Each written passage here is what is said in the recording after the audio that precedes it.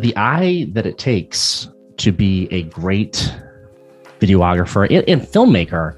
I'm sure everybody has their own perspective and everyone thinks they have their own style, but I gotta tell you, Justin Allen has quite a style as a filmmaker, and it comes from his history. So, I'm saying this as a guy who has a marketing agency and has had one for a long time. I've seen a lot of videographers. So your stuff is pretty damn good. Well, I appreciate you saying that, and I don't think I realized right away that I had a specific style. I just think I was trying to make things that look decent and edit them to be at a level that was at least recognizably good. But then, looking back at my own work, I'm like, oh, I do notice that there are things that I do that maybe are unique. However, as I work with other people and learn what the people that I admire are doing, that changes a bit between like the coloring or composition or which lens choices I'll make or whatever. But fortunately, I think right up from the get-go, I kind of had a sense of like, oh, well, how do I want to see this thing? And it's kind of maintained itself. And so I appreciate that it's noticed that it's not bad. Oh, yeah. I mean, because, you can kind of see these things. And when you're in this world, you kind of see, okay, here's the conventional 3-minute corporate piece, there's that, or here's the conventional sort of video piece or what have you. But then there's a difference, I feel, between that conventional aspect and then what becomes art. And I think that's important. I think a lot, those who get to the next level really, that's where, in my opinion, art comes into it. Well, I definitely want to make art. And that's always been kind of the push, is to make things that are not purely just packaged for the sake of advertising something, or and not that there's not value to that. And I've done it. I worked as a marketing manager for 2 years, and that was like my job, is to make things look good. But I would always approach it with, well, but does it have to just look good, or can it look cool? And my motto is just make cool stuff. So whether it's promoting a nonprofit, or selling a SWAT truck, or a music video for a great musician, like, I approach it the same way.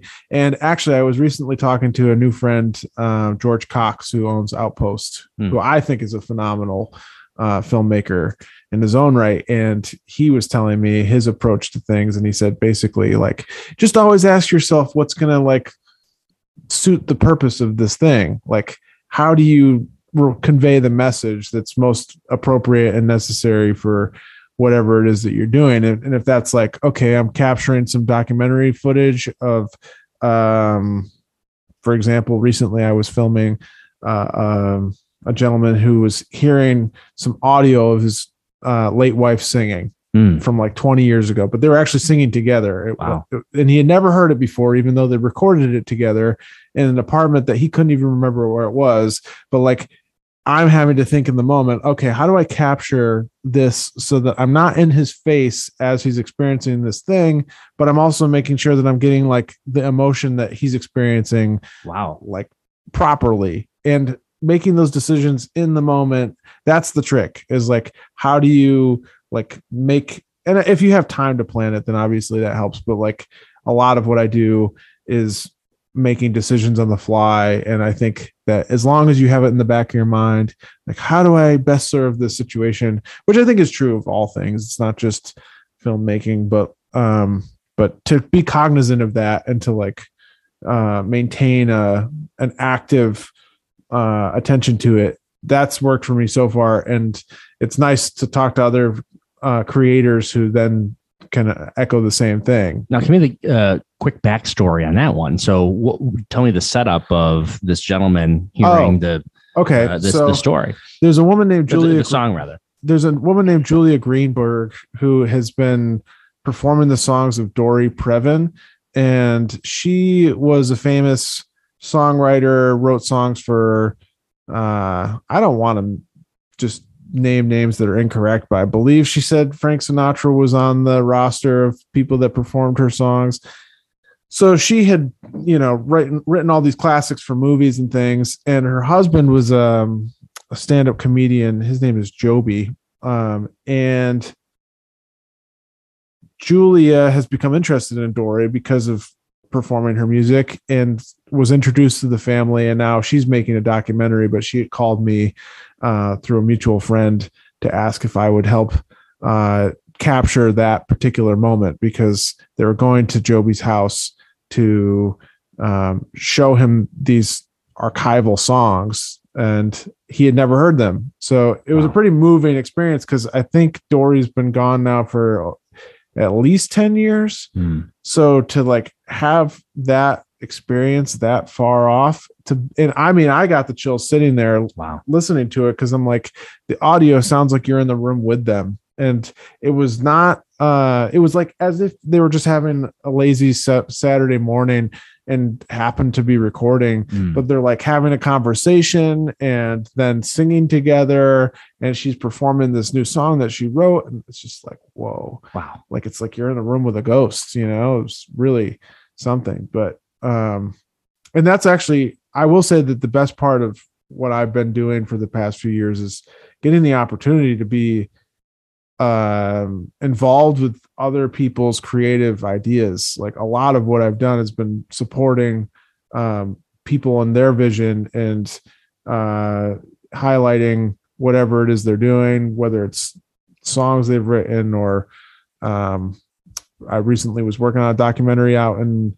South Dakota about a project some friends in college came up with to build affordable housing for the Lakota Indian tribe on the Pine Ridge Reservation. So like, a lot of what I do is just kind of like putting the lens on like what other cool people are doing, and to be included in those projects is like pretty awesome, because every time that I leave, I'm like, wow, I'm so inspired by what people do, and to be able to like help show what that is for other people to see seems worthwhile. Yeah, well, it must feel like a privilege to some extent, and then probably puts a little pressure on you too, and I think that's always been like, I mean, even journalists, have that sort of feeling of, I really got to get this right, for these people, or this story that, this individual who I have this bond with. I just really want to nail it.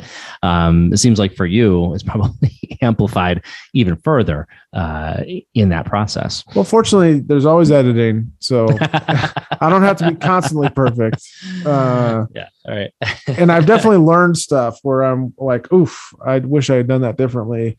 Next time I will. But fortunately, so far, I haven't made any mistakes that were so huge that it like tanked the whole project, like deleting an entire hard drive or something.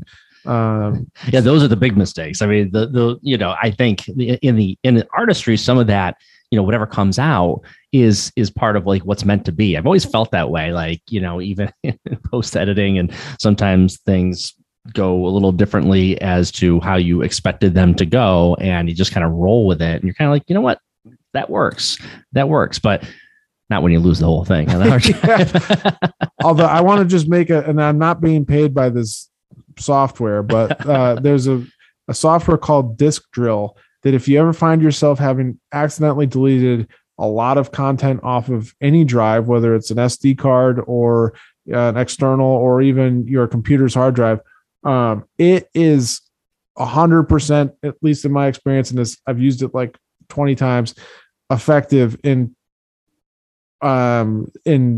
getting back all that you've deleted, which is an important thing to know if you're in my business, because I called an IT company after I thought that I had deleted all the footage from my wife's pregnancy.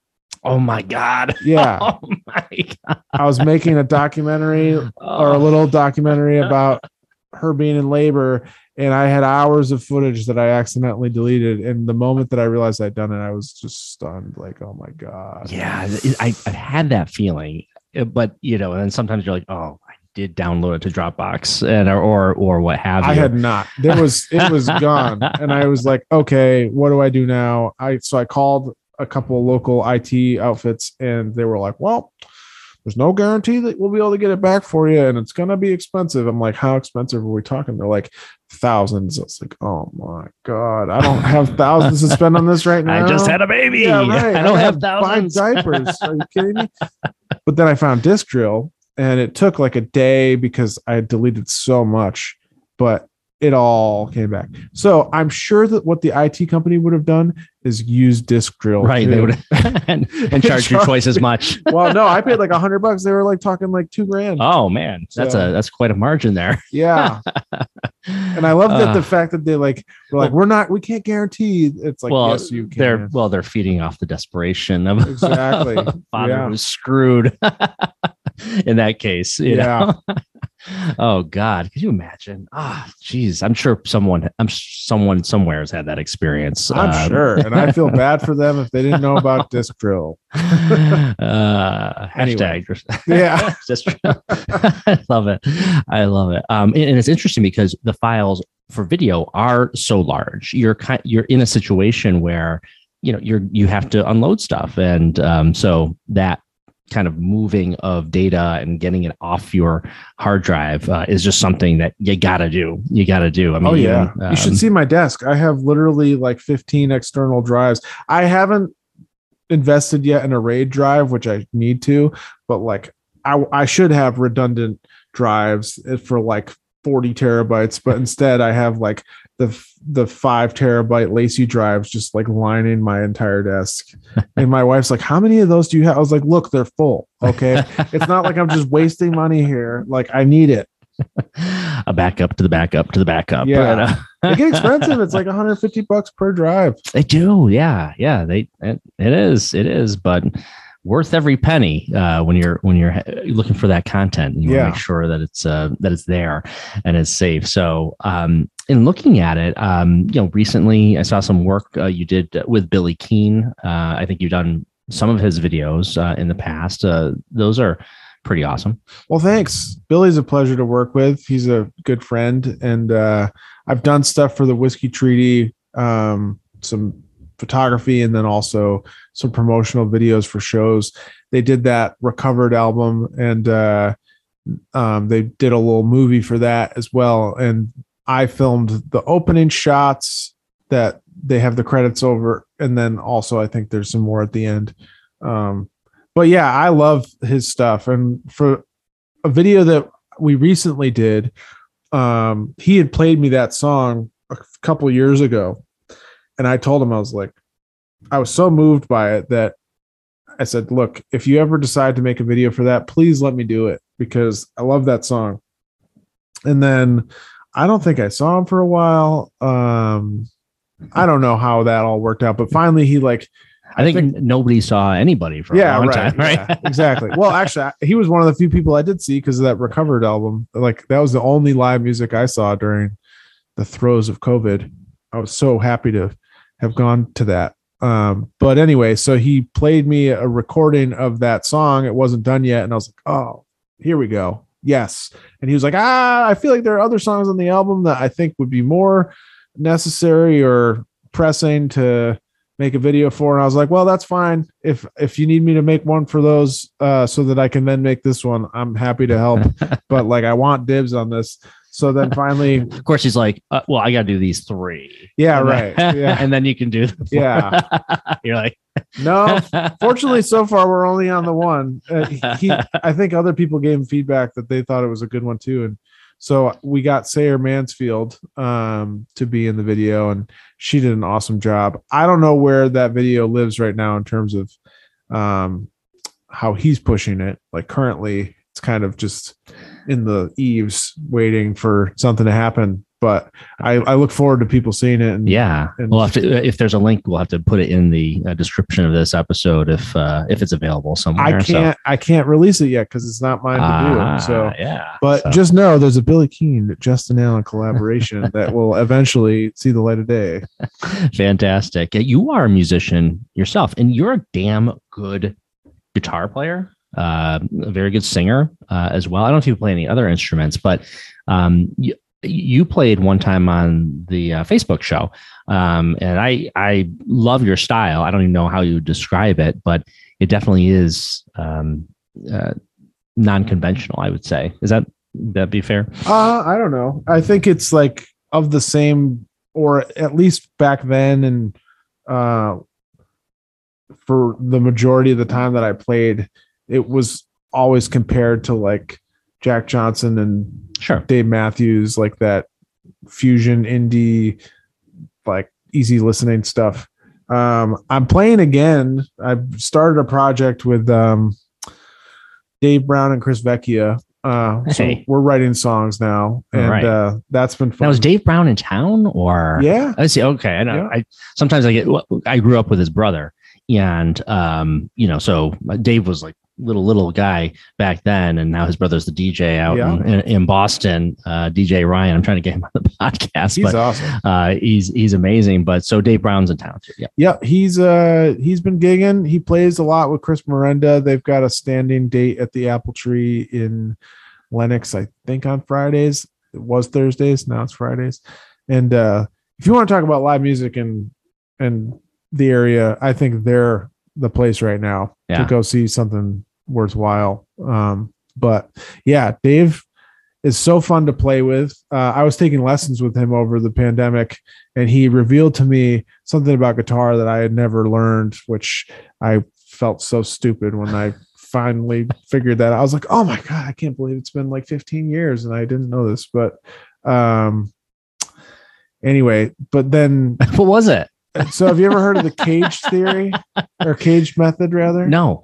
So do you play guitar at all? A little, yeah. Apparently not enough to know the cage theory though. Okay. Well, it's really basic. So, the open chord C-A-G-E-D. Sure. Yeah. Well, that spells out caged. Okay. And basically like what the caged method is understanding that all those chords are movable up and down the neck. So like you can play a C in the C shape in that open chord, but the next position where you're going to play a C would be the A shape. Right. And then the next position where you're going to play a C is the G shape. Right. And then the next is the E, and then the next is the D, and then it repeats back to the C. So like once you've learned all the shapes and then the corresponding scales that go with those, and then also the scale intervals for each position, then like the whole guitar. I got to know it. Oh my God. It's interesting because you're talking about that. So the C, and then you turn it into, you said an A, which then if you move it down, it's like, if you're on the, the bar chord. Yeah. And okay, I get what you're saying. Okay. Yeah. So, okay. All right. But then like once you like see it, and you also know where the root is and where the third is and where the fifth is, and then the corresponding pentatonic scale, it's like, it just opens up, it cracks wide open the whole instrument, which I just feel so like cheated by previous teachers for not having explained that. I'm like, oh my God, everyone should know that. And I've like enthusiastically shared that with several people. I'm like, oh my God, you gotta get turned on to the cage. Wait, that's top secret. Yeah, right. You're taking guitar lessons and you're putting teachers out of business. Come on, man. No, just kidding. Well, what's funny, and actually, I bet you can speak to this too, is that one of the beautiful things about YouTube is that content that used to be gated that you'd have to pay for, is free now because people realize it's not about charging money, it's about getting views. So if I offer value in my YouTube videos, like even if it turns someone into a competitive, talented force, they're not making the YouTube videos and they're not getting the views. So like it helps me, even if it's information that previously was guarded. Right. And I think that's awesome because I'm like a, open source kind of guy. Like I think the more we all are capable of, the more creative we can be collectively. Like, so if everyone had, creative genius and were capable at all things, then we could just do cooler stuff. Right. That's my philosophy on it. But I have talked to other guitar players that were like, yeah, you weren't going to get a guitar teacher telling you that, even though it was something that everyone knew, because it would make you better fast. Like you wouldn't need lessons from them once you crack that code. Not to hate on guitar teachers, but that's a good point. I mean, you put yourself out of business and you don't really want to put yourself out of business. So you kind of have to get there incrementally if you ever get there. But that's a really amazing point. That's another link we have to do in the description of this episode somewhere, the cage method. No, there's plenty of great teachers out there that explain it in great detail. So I'll find a good one and give you a link to post on this. That's amazing.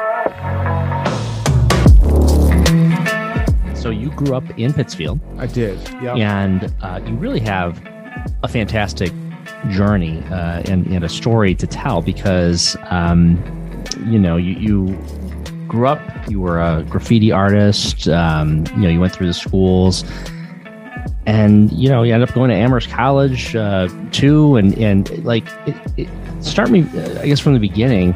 You grew up in the Wilson Projects, right? Yeah, I think my first address was on Linden Street. I think we lived above a car dealership, if I'm correct. Like the one that's on the corner, that's across from the corner store on the other side of the block. But then we moved into the Wilson Projects on Memorial Drive. And I lived there for a while with my mom and my older brother, who was a couple years older than me.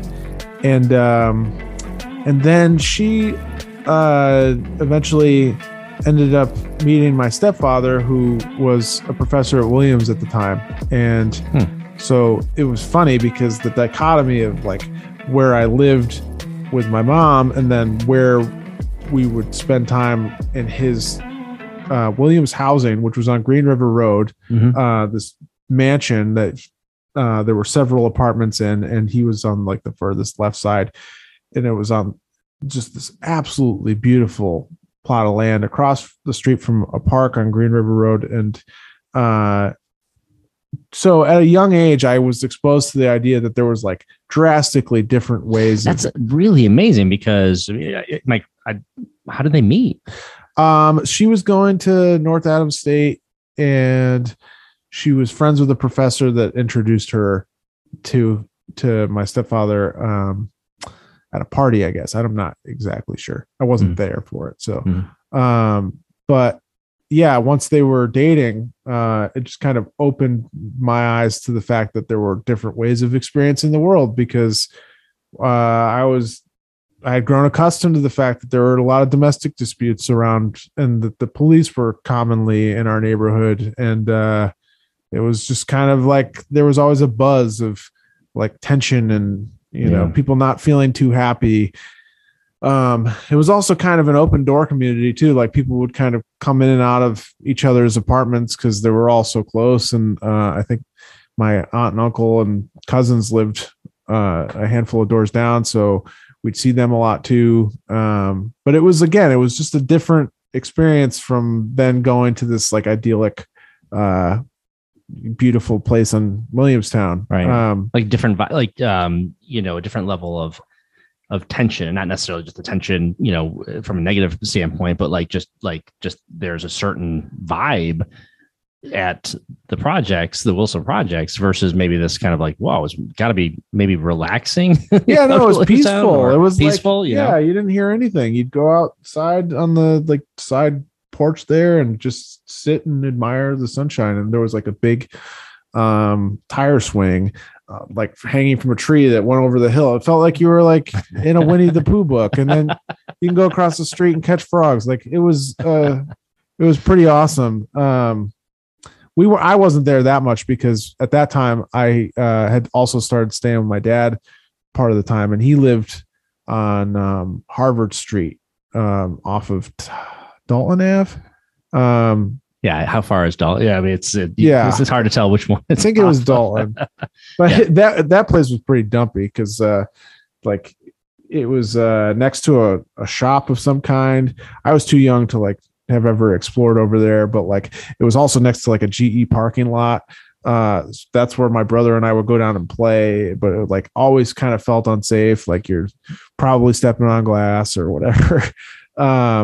But yeah, so it was like interesting to have this perspective, and I think this has kind of followed me throughout my life of just seeing how different people live and experience things. And I will never, deny the fact that I have privilege over other people who found themselves in similarly difficult environments, like, the attention that I got in school, and how I was seen by other kids was different than I think it was surprising to classmates to know that I was on free lunch. I was like, oh, okay, cool. And there was an acceptance around it.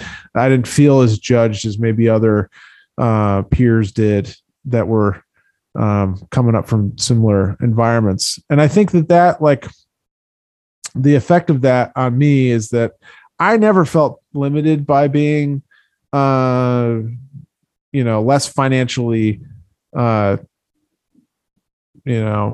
less access to financial stuff. Like I could feel it sometimes when I was growing up because there was less opportunity. Like I didn't go to nice camps, or like I was definitely in public school, which, all my friends were. So that wasn't a unique thing. But like when it came to, we never went on vacation anywhere. If I wanted something, the only time I was going to get it would be on my birthday, and it wouldn't usually be like as nice as the thing I actually wanted. It'd be like, a crappier version of something. And so, but like beyond that, I didn't ever feel like I was missing out that much. But in high school, I started dating someone who came from a much more to-do family. And so that again was like, okay, I see that there's another way that people approach things. Like her family was talking about her going to college and like preparing for that, and like invested in her high school activities. Like she was into basketball and she was a horseback rider. So they were like always doing things to make sure that she was succeeding at that. Whereas my family was like very hands off. They didn't pay much attention to what I was doing. The major concern is if I was going to ask to do something that would cost money. So like if I were like to bring something up, like, oh, hey, I want to be in the school play. They're like, oh, well, are we going to have to pay for that? And so there was like more of a just kind of like, please don't do anything that's going to disrupt our finances. And which was interesting because my stepfather, he taught at an elite college, and you'd think, okay, well then wouldn't that have somehow like come into my life a little bit? But it didn't, because he was wrapped up with the cost of the 3 children he had before he met my mother. So like that didn't really like bleed into my life, other than that we did end up living in a nicer neighborhood as I got older. So I benefited from, not living on Memorial Drive for my entire childhood. We did move out of there, I think, when I was like 10. I wonder, a lot of times, we've talked about this, on the podcast, how sometimes parents' expectations of kids can be limiting to them, or it can really drive them in a certain direction because of not necessarily even overt expectations, like, oh, you're going to go to college, or you're going to do this, or you're going to do that, or you're going to be a doctor or whatever. Sometimes it's just, the sense that there's an expectation of things. And I wonder that, and obviously, going back when you're a kid, it would have been awesome probably to have parents who were a little bit more engaged. I'm sure, that would be the case. But, if there is a silver lining there, I wonder if there is a silver lining there with the fact that maybe there wasn't that expectation that was on your shoulders. I can tell you I've thought about this a lot, especially because I'm now a father to a 2-year-old girl, and I'm thinking, how will I parent? And I will agree that not having pressure to perform or to do anything in particular offered a great deal of freedom, and choices that I continue to make are generally riskier than friends of mine who are, more concerned about how their decisions are going to be perceived by their family, or that like have a more rigid sense of what the right thing to do is. I'm like, okay, well, if I want to do it, and if it's the only thing that's going to like drive me to do the best that I can, then it's really the only thing that makes sense. However, the flip side of that is that, and I've thought about this a great deal, is that I've never felt compelled to compete. I've never felt like it was necessary for me to stand out, because I'm like, who cares? Like, as long as I'm doing what I'm doing, and I'm doing it for myself, then that's enough. Like, I don't need for it to go anywhere. And I think as I get older, and I'm like, well, no, you're in the creative industry. Like, the only measure of your work being meaningful is whether or not other people respond to it. And if you're not pushing yourself to make things that are going to be exposed to more people, and then you get feedback that lets you know whether or not it was good, then like you'll never actually know if you've done anything worthwhile. And so I'm grappling now with like having to overcome this feeling of like, I don't need to do that, with saying, yes, you absolutely do. And it would have been nice for someone to have instilled that in you sooner, because especially like as a musician and as now a filmmaker, like those are industries that like you can tangibly measure your impact on how many people experience it. And I think that attitude of being like, if I perform a song for 2 people, it's just as meaningful as for 400 or 10,000. And it's like, nah, I mean, yeah, sure. But like, why not see how far it can go? And I think it's, I've even recently had that epiphany of just saying, okay, it doesn't matter that I don't have a cheerleading squad for my family, like, whatever. And I don't have like a bunch of friends either that are like saying, oh, you're doing awesome stuff, like keep doing it. I feel encouraged by the fact that I get hired to do stuff. So it's like, well, professionally I'm being recognized as, making things that are worth it. But now I'm seeing, okay, yeah, but if I want growth, if I want to really see who I can be in these things, then it's time to be my own cheerleader and say, I know what success looks like. I know that I need to push myself harder to experience that. And especially now that I have a child who I will always do that for. Like, I'm not going to tell her what she needs to be interested in. I'll wait for her to let me know what that is. But when she is, and she's expressing that she like wants to be better at things, then I'll always be there. I hope to say, hey, you know what? I did a little research. I figured out what the next step looks like. If you want to get better at this, like, here's what we're going to have to do. If it's gymnastics, like we got to get you a better coach. If it's, you want to be an actress, like there's camps that we can put you in for acting, like whatever it is, to be like interested enough not to force her to do anything. And if she says, you know what, that's more than I want, then I'll back off. But like to be there at least to say, I recognize that you're like going in a direction and I want to be there to support that. And I think not having experienced that myself as an adult, I'm definitely having to do that now. I have to kind of like dig in there a little bit and be like, oh, little young Justin, like let me kind of like help to push you higher, That is something that really is an interesting, amazing perspective, because it is, I mean, because as we evolve, it's almost like you said, like the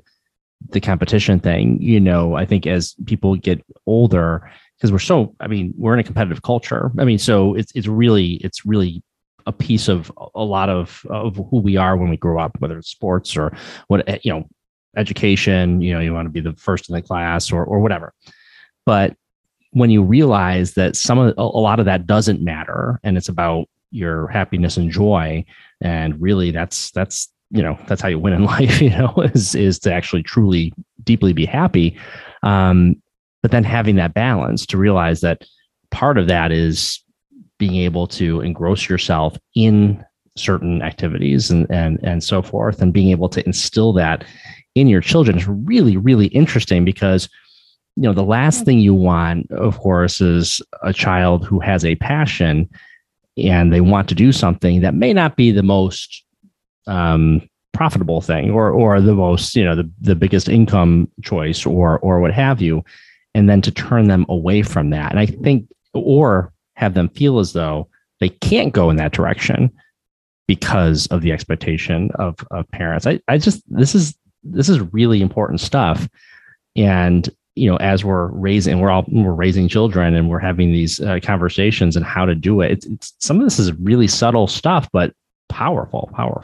Yeah. And I think the other piece of it that I want to push again in myself, but then also hopefully to be a role model for my daughter, is that the competitive part really isn't that important anyway. It's more that like, do you want to do it at a bigger scale? Like if you wanted to be an Olympic snowboarder, like it's not going to be good enough to just go to Bosque a couple times a month and that's it, and hang out with your friends. Like if you want to see what it's like to experience the sport at that level, and again, that doesn't need to be about competition. That's purely about wanting to have like bigger and more interesting experiences, then you need to push yourself. And I think that's true of everything. And like, I know that I've had a lot of fun making music videos and learning the technical side of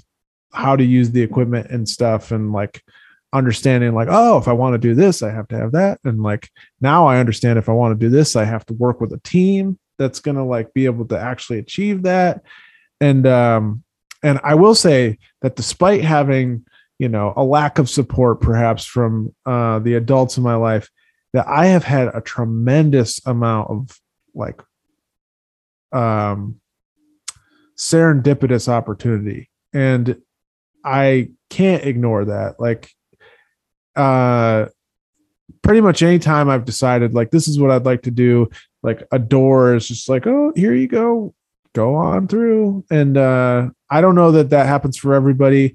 I will say that the pattern I've noticed is that like when I truly decide this is what I want to do, that's when it happens, because there are plenty of things that we tell ourselves like, yeah, it'd be nice if I could do this, or one day I'd like to do that. But when I've been like, damn it, now's the time, like things, it's like magic. Like for example, I got to work on the Crudson photo project last fall, and I had just purchased a new camera lens, and I was looking on Google, just trying to figure out which photographers used this particular focal length. And I was like, you know, Crudson's photos are pretty wide. I wonder if he uses this focal length. So I'm looking at some of his pictures online. I'm like, man, I know he's based in the Berkshires. I wonder if I'll ever get the opportunity to work with him. Anyway, whatever. Continue my night. The next day, I get a phone call out of the blue. Would you be interested in being the production manager, which is basically the assistant director for the next Crudson? I was like, you gotta be kidding me. This stuff works. I was like, what? That is the weirdest thing in the world. This is totally unsolicited. I'm just getting a phone call out of nowhere. I don't even know why they would think I was qualified to do that. And yet I did it. It was the 5-week experience, and I learned a ton, and I met some people that I've maintained relationships with that I think will be really helpful moving forward. And hopefully I'm adding value to things they're doing. And I know they certainly are doing that for me. And I don't know, it's just kind of crazy how that works. But sometimes when I'm feeling a little down about like, oh, things haven't worked in a certain direction, I'm like, yeah, but when I want to make steps up, it seems that like the world is kind of, I mean, that's how it was with Amherst. Like getting into that school was kind of nuts. I had lived in Amherst years before. I would drive by the school every day thinking, man, how nice it would be to have that experience. And then, you know, next thing I know, a few years later, I'm a student there. And I won't say that it was like I didn't put effort in to like have that happen, but you know, plenty of people put in effort for things and they don't end up happening. So like I count myself lucky in that way, that it seems like the universe, if not my parents, seems to periodically step in and say, here, let's support you and what you want to do. You're pretty good at manifesting. Yeah. As far, and you know, the decision, you know, to make a decision, and don't mean to really make a decision, you know, how they say, like just sort of getting on shore and burning the ships behind you. Like that's a true decision. Like, you know, you may not know what's ahead, but you're not going back there. It's powerful and it's not easy. You know, we like to say things like, oh, make the decision, but when you really truly do it, it's like that commitment, and universe really responds to that. It does. I mean, and I've seen it happen for other people too. And I think the beauty of watching other people's lives, especially creative people, because they're the ones that I'm drawn to the most as friends. It's not that like I shun anyone else. It's just that we happen to like interact. But like I've watched people who have said, okay, usually it's some traumatic moment that pushes people that are creative to make some change. It's like, I have to. Like, I don't have a choice. Life is kind of pushing me away from where I was, and now I have to go somewhere else. But I have watched people who like generally are not motivated by money. They're just motivated by the art of whatever it is they're doing. And then when they commit to it, it like grows into something beyond what they could have imagined it would become. And then suddenly they're being recognized for it as their, main achievement in life. And I think that is so cool. But again, it's having to make that decision of, hey, I'm confident enough in myself to devote my time to this. I don't question whether or not it's worth it. I just do it because that's what I feel compelled to do.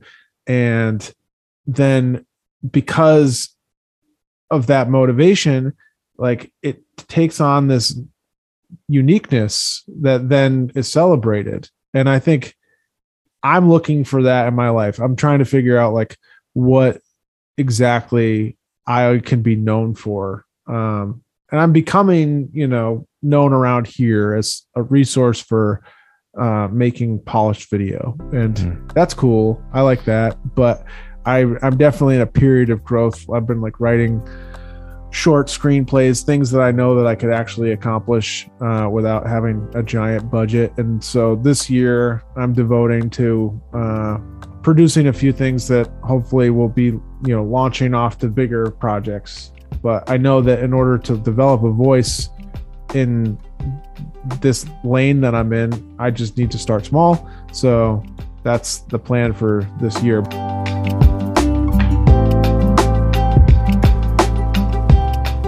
But I would encourage anybody who's, like looking at something that they want to pursue to just say, okay, there's no reason to wait on that. Especially in 2022, because, if you're going to write a book, no publisher is going to tell you not to write a book.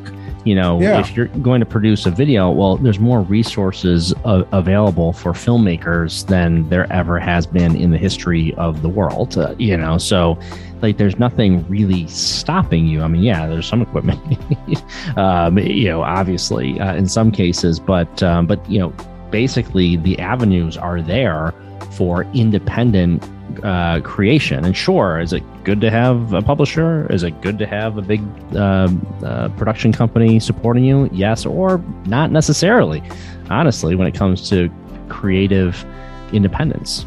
And what's crazy is that you pull the curtain back, like everybody around here is like, oh man, this community, there's not that many opportunities, blah, blah, blah.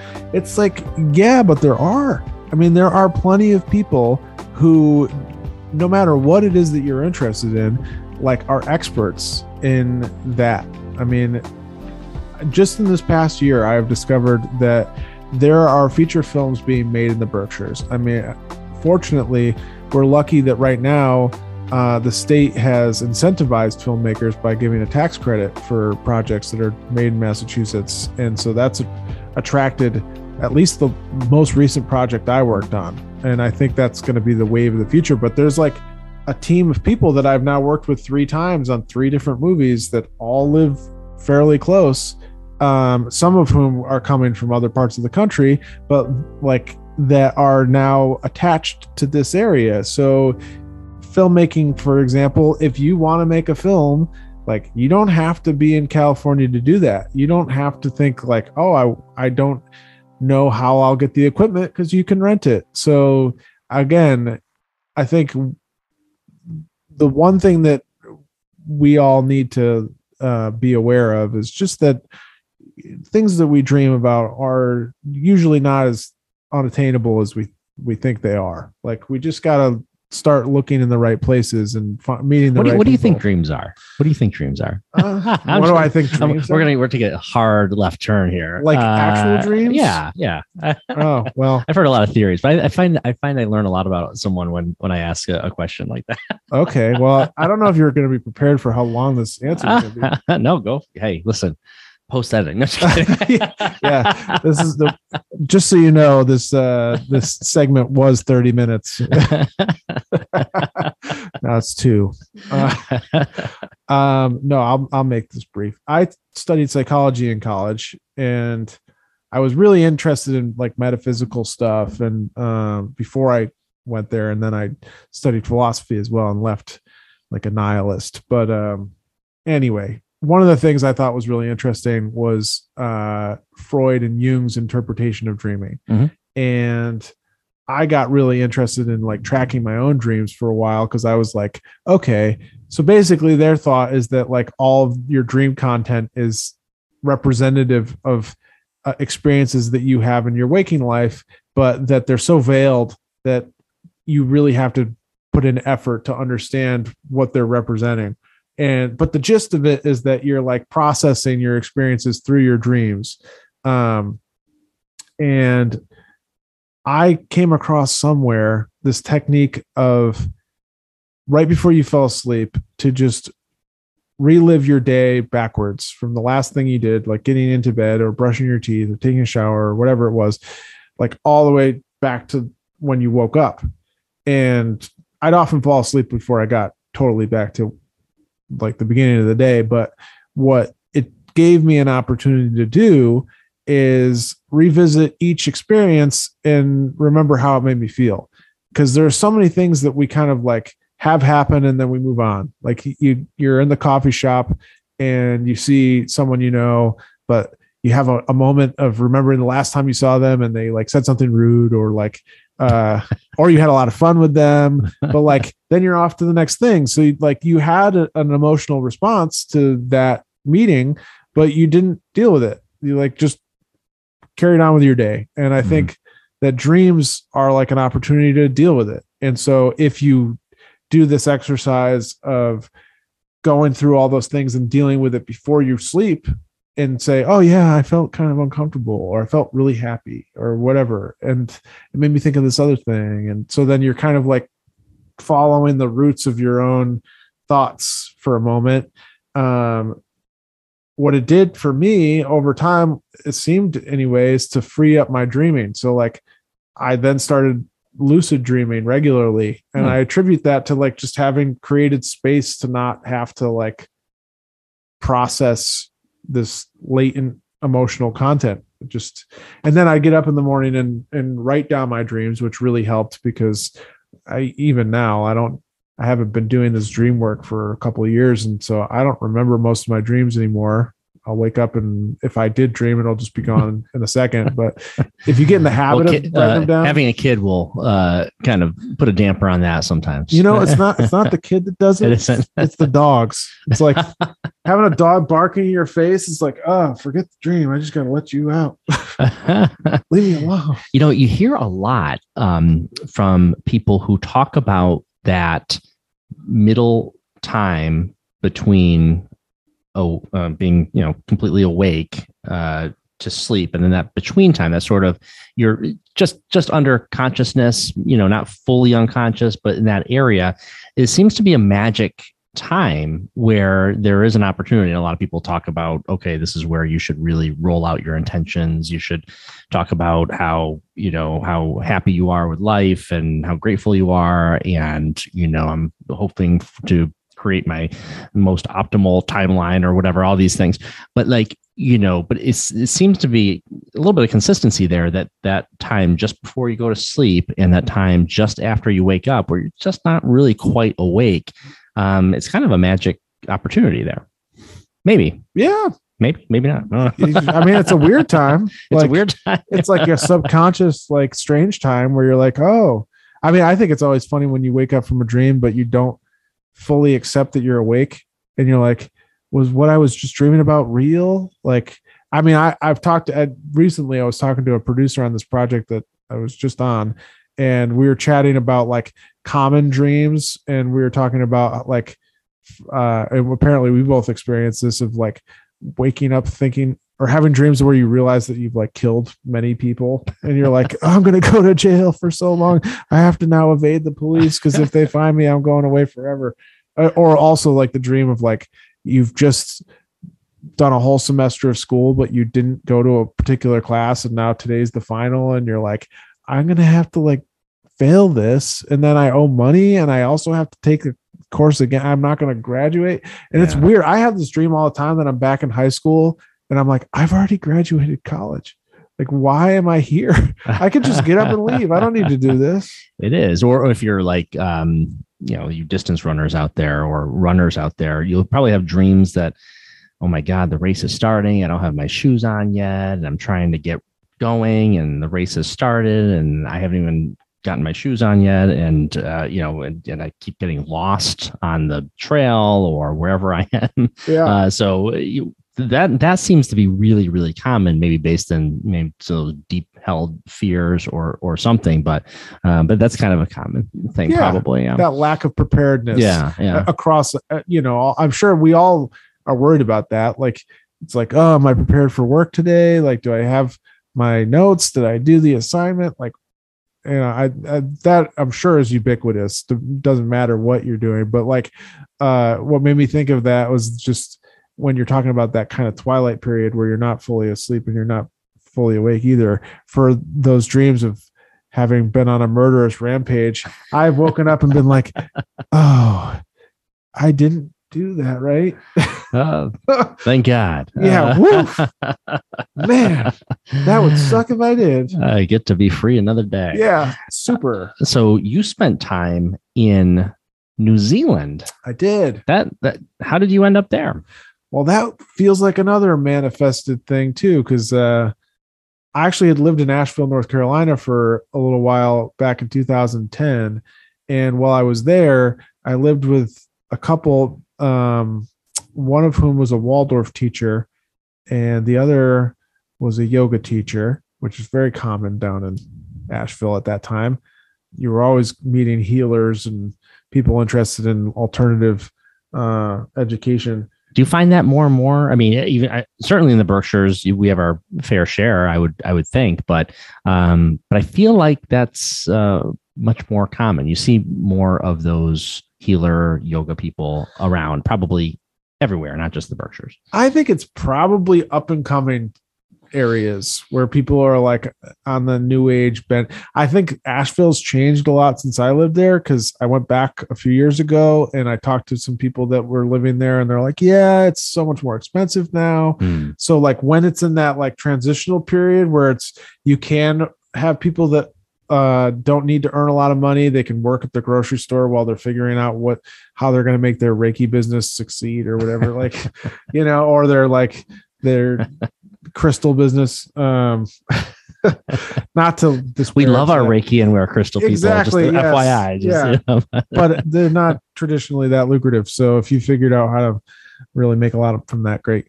But anyway, so yeah, there was definitely a lot of that, a lot of permaculture, a lot of like all kinds of stuff. But when I was there, my roommates had gone to New Zealand and they had a photo album. And I got interested in Waldorf education while I was down there too. I started reading a lot of Rudolf Steiner stuff, and I thought his ideas for education were interesting. So I was thinking maybe I'll become a Waldorf teacher myself. And that was part of the incentive as to why I went back to college. And real quick, unpack this for us a little bit. The Waldorf concept. I mean, a lot of people may not, and I don't know exactly what it is. So sure. Tell me. Okay, so it's been a long time since I thought about this, but basically, what I thought was interesting about it was that Rudolf Steiner had noticed that there are different developmental stages that come with a person's physical and emotional development at specific ages, which I think was actually ended up being one of the reasons I became disinterested in it, because I think that things have evolved since he wrote that, and that there was a rigidness to the method that hadn't evolved with the times. But anyway, but he had different ways of responding to those stages and saying, well, maybe it's not appropriate to teach someone certain things until they've reached a certain age. And some of those timelines were different than traditional public education. But he also had ideas that students should be learning about farming and like be outside for a good portion of the day. And that it's a good idea, though. He was like, talked about how when students first sat down in class, they were having back issues. So then there were like ergonomic changes to the furniture so that like a kid could sit in a chair for longer without it causing like skeletal problems because they're developing. And he was like, it's not that they need to make better chairs. It's that the kid shouldn't be sitting down for that long. So they would incorporate movement into a lot of the curriculum too. And I actually shadowed down at the Waldorf school in Great Barrington for an afternoon because I was like, if I'm going to do this, I really should like see what it looks like. And I thought that was really cool that they do include movement, and the kids kind of throughout the day have a routine of like different things that get them up and out of their seats, and then they're out of the classroom. And that was great. And it was definitely different than my education. And one of the things that I think is really cool, and I think for any parent out there that's like going to teach their kids geography, one thing I learned from the Waldorf method was like, if you're going to teach your kids about their place in a community, like you can map out your own house. You can say, okay, like, here, this is the living room, here's the kitchen, but then you like scale up. So it's like, first you start with your house, or even maybe their room, whatever. Then you're like, okay, now we'll learn about the house. Now we learn about our house relative to the rest of the neighborhood. Now we learn the neighborhood, rest of the town to the county to state, so that like you're giving them context at each step, so that they're learning and expanding their like idea of place until you've encompassed the whole universe. I mean, like eventually, but like to structure things in a way where it's step by step by step, but always giving them more access to like more information that's relevant to them. That's just one thing. But again, it gets a little wacky. Like if you get into Steiner's teachings, they start to become pretty out there. Like he talks about having access to the Akashic records, which are, what that is. Yeah. Sure. So yeah. And like, you can explain that to people. It's basically like a library, like a spiritual library where you can learn and see anything, just through meditation or something. Right. Like all ideas or things that have been thought forever, and it all goes into it, which is really interesting. Do you meditate? I haven't been as much as I used to, only because having a young child has made it so that like while I'm sitting there trying to meditate, I'm often thinking like I should be doing the dishes because she's taking a nap, It's so true, man. It's so true. Oh my goodness. So in New Zealand. Yeah, right. Sorry, we've deviated. The hell were you doing in New Zealand? Yeah. Okay. So right. So I was looking at Waldorf teaching schools throughout the world because it's a global teaching method, and I found one in New Zealand. So I was like, all right, I'm going to go back to school. They only require an associate's degree to then do this teacher training. So I'll go to BCC for 2 years. And I knew that if I tried to go to school down in North Carolina, it was going to cost too much. So that's why I came back to Massachusetts, because I was like, oh, do in-state tuition, it'll be cheaper. And then I'll move to New Zealand and do this teacher training. But then while I was at BCC, I was like, maybe I want to get a bachelor's degree. So then I started trying to figure out where I could go that I wouldn't have to pay to go. And I remember talking to my transfer counselor, and he was like, well, if your grades are good enough, and at that point I had like a 4.0, he was like, you can apply to these, elite schools, and they have such good financial aid because they're so well endowed that, they have need blind acceptance, and then they'll pay whatever you can't afford. And at that point I was financially independent of my parents because I was like 24. And So I was like, okay, well, that's what I want to do. And initially I talked to Gina Coleman, because she used to work up at Williams. And Sure. and I was like, hey, like, what do you think about me getting my application on your desk? And she was like, oh, go for it. But then I did a little research and found out that they didn't have much of a transfer community. So I would have been like one of two older students that went. So I was like, okay, that's not as appealing as Amherst. And at the time I had a girlfriend that was living in Pittsfield with me. So I was trying to stay close. And anyway, so I ended up applying there and got in. But long story short, the way that I got to New Zealand was that I ended up doing a study abroad semester, and the Amherst paid for that. Like, I didn't spend a dime, although it was, if you don't mind me telling you this story, it was like, this kind of also goes back to like my relationship with my parents, because I got in, everything's taken care of. They're like, good for you. That's what we always wanted you to do. I'm like, of course it is. Like, we knew you could do it. It's like, sure. Yeah, cool. But then when I reminded me of the Johnny Cash song, "A Boy Named Sue." You ever, like, I mean, not it's your life. But it just kind of it makes me, hey, knew life was going to be tough for you. Yeah. So we sent you on, and we knew you could do it. Yeah. That's always been the response. It's like, whenever I've succeeded at things, it's like, oh yeah, we knew it was going to happen. Wait, what was it that you did again? But anyway, so when I decided to go to New Zealand, and got that opportunity, the school was like, all right, great. And I guess I got my wires crossed, and I thought that they were like, okay, well, just focus on getting everything like with the program squared away, and you can worry about the visa stuff later. Like, just get your tickets and everything. And I was like, okay. So I did that. And then it was about to be finals. And I was like, man, I haven't got my visa yet. And it's like almost Christmas. I'm supposed to leave the country on January 10th. I should probably get that visa. So then I like, yeah, that would help. Right? Yeah.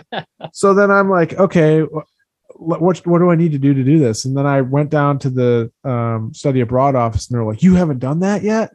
I'm like, no. They're like, you should. And I was like, okay, well, I'll get on that right away. But I was also studying for finals, and I will say that Amherst is a hard school. So it was like a pretty challenging thing to try to do that and anything else. Some bowl of cherries doing finals at Amherst. Yeah, it sucks. But I remember calling to figure out what I needed to do. And I talked to the New Zealand embassy, and they were like, look, normally this takes like 10 weeks. And that's when we're not going to be closed for Christmas and New Year's. So like, you're pretty much screwed. And I'm like, no, there's no way that I can be screwed. There's no, like, I have to get there for this. Cause the first leg of my trip was like traveling throughout the Pacific, or the Cook Islands rather. And if I missed that, it would have been part of the course, because I went on this Earth Systems thing. So I don't even know if I would have made it up, but it was also like a super great opportunity. So I called my parents, and I'm like, can you please help me figure this visa situation out? Like, I don't know what to do. And like, I'm so busy right now. Like, I could use a hand. And they're like, well, we've never gotten visas before. And I'm like, okay, well, neither have I. So we're in the same starting point, and you have more time than I do. So like, could you at least try to help? And they're like, well, we just don't know what to do. And I'm like, okay. So by some miracle, like, I just called until I got in touch with this one guy, John, at the New Zealand embassy, like 2 days before I'm supposed to leave. And he's like, if you can drive down here, like, I'll give you your visa. And I was like, so I just hopped in the car, drove 10 hours to Washington, DC, with a friend of mine, and then got the visa. And then like a day later, I was boarding a plane to go on this trip. But like, that was the most anxiety inducing, like, he got 3 the weeks visa. of my life. I was like, because I couldn't even call them over the winter break because they were not there. So I was just like twiddling my thumbs, like, I hope this is going to work. I really do. I hope this is going to work. This better work. The man got to New Zealand. There was nothing that was going to stop you. You would not be denied. So, Well, I again, didn't want to be denied. Serendipitous. Yeah, I mean, out. something happened. I met my wife there. That was awesome. Tell me about your wife. Well, how did you meet her? So I I got there, and because I was an older student, once we made it to the mainland, New Zealand, and we were in Christchurch, where I stayed for the majority of the time. That's where the university was. They put me in housing with grad students because just, I guess it was more appropriate since I was like 26 or something at that point. And I had 4 roommates. One guy was from Fiji, another guy was from Tonga, and then my friend Sandeep was from Mumbai, and then Tim, he was a Kiwi. So I became friends with Sandeep pretty quickly. He's such an interesting guy. He's his family owns an air conditioner company in Mumbai. So he had never wanted for anything, never had cooked for himself, never had like washed his own clothes. So when he decided to come to New Zealand, like he's suddenly in a position where he has to learn to do all that stuff. So I distinctly remember a day of like having to tell him that you don't stick a fork into the toaster.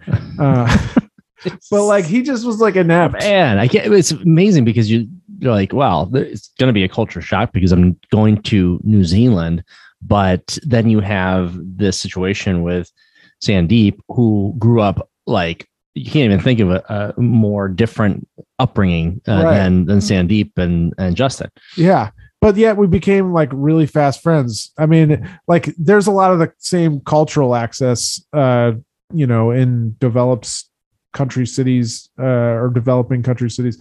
Like I've been to Shanghai now, and like my parents have this conception about China that it's like all rural and like rice paddies. And I'm like, Shanghai's got 25 million people, and it's like more high tech than New York City. Like it's got things that I've never seen before that are like absolutely incredible. And the way that my parents would talk to my wife sometimes is like that she just was just this like rural, and I'm like, she was a lawyer in Shanghai. But anyway, so through my friendship with Tim and Sandeep at I-98, which was our apartment, I met my wife because she was good friends with both of them, and she would sometimes come to walk Sandeep to class because he would just stay in bed. So I remember one day those college days. I mean, it was so funny how people and you're like, how did people get by? Sometimes you're like, this. I never see this person in class. Half the time I don't see him out of bed. But yeah. So I mean, and somehow he's, I guess, passing. I don't know. But anyway, I digress a little bit. But but this is how you met your wife. Yeah. So she was like kicking him out of his bed, like literally, like, get the hell out of bed. And I was like, oh man, woman after my own heart. So, and then they did something weird in their business program where like, if you met anybody that was tangentially connected to anyone in the program, they would like then friend you on Facebook, which I was like, okay, yeah, we met that one time. Cool. So she friended me on Facebook, and I saw that she was like posting pictures of wontons that she had made. And I was cooking for myself all the time. So I was like, ooh, it'd be cool to learn how to make some wontons. So I like reached out to her. I was like, hey, would you be interested in like teaching me how to make some wontons? And I thought it was going to be like a just her and I thing.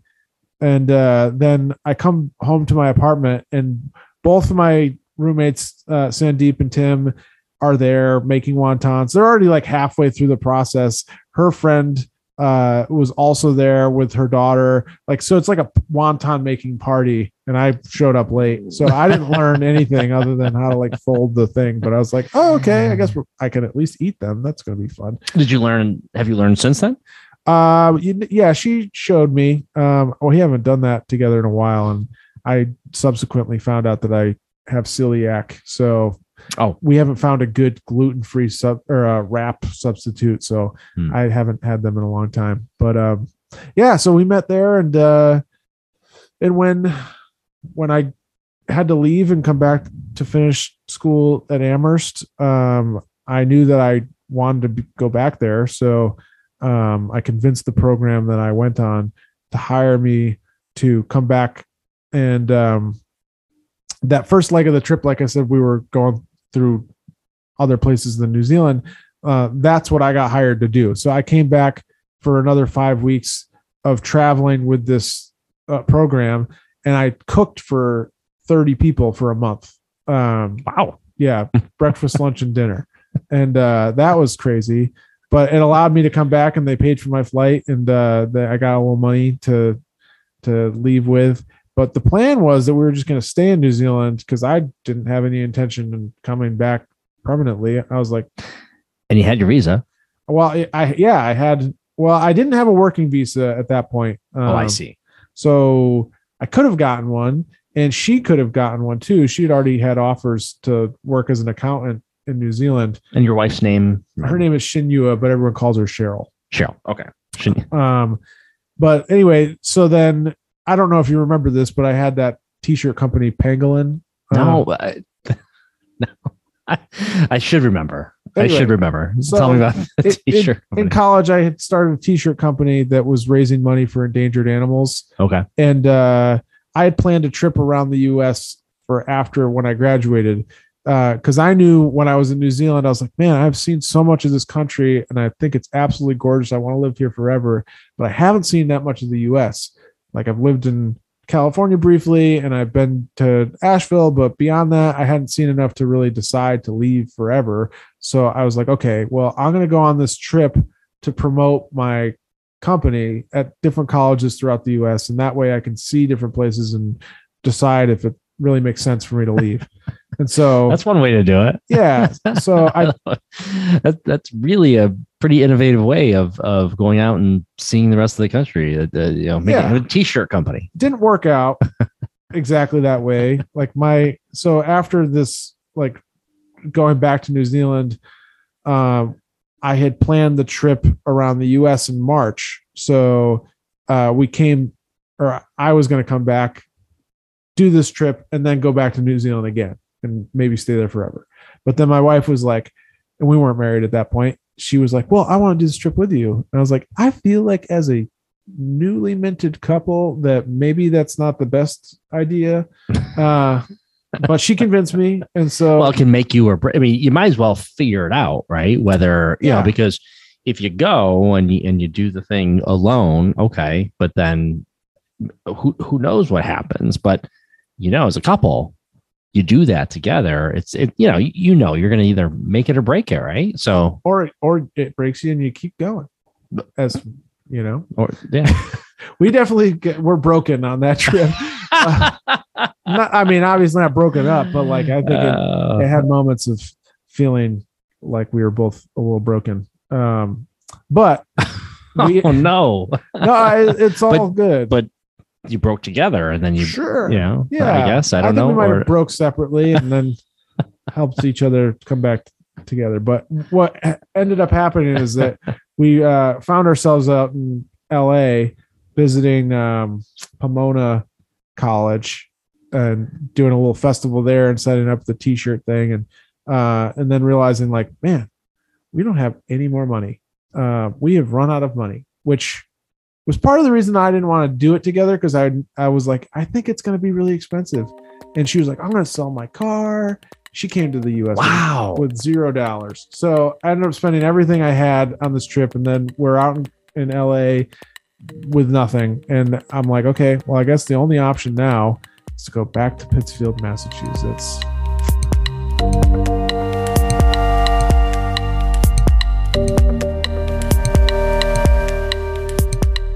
Everything happens the way it happens. Yeah, and that's okay, because But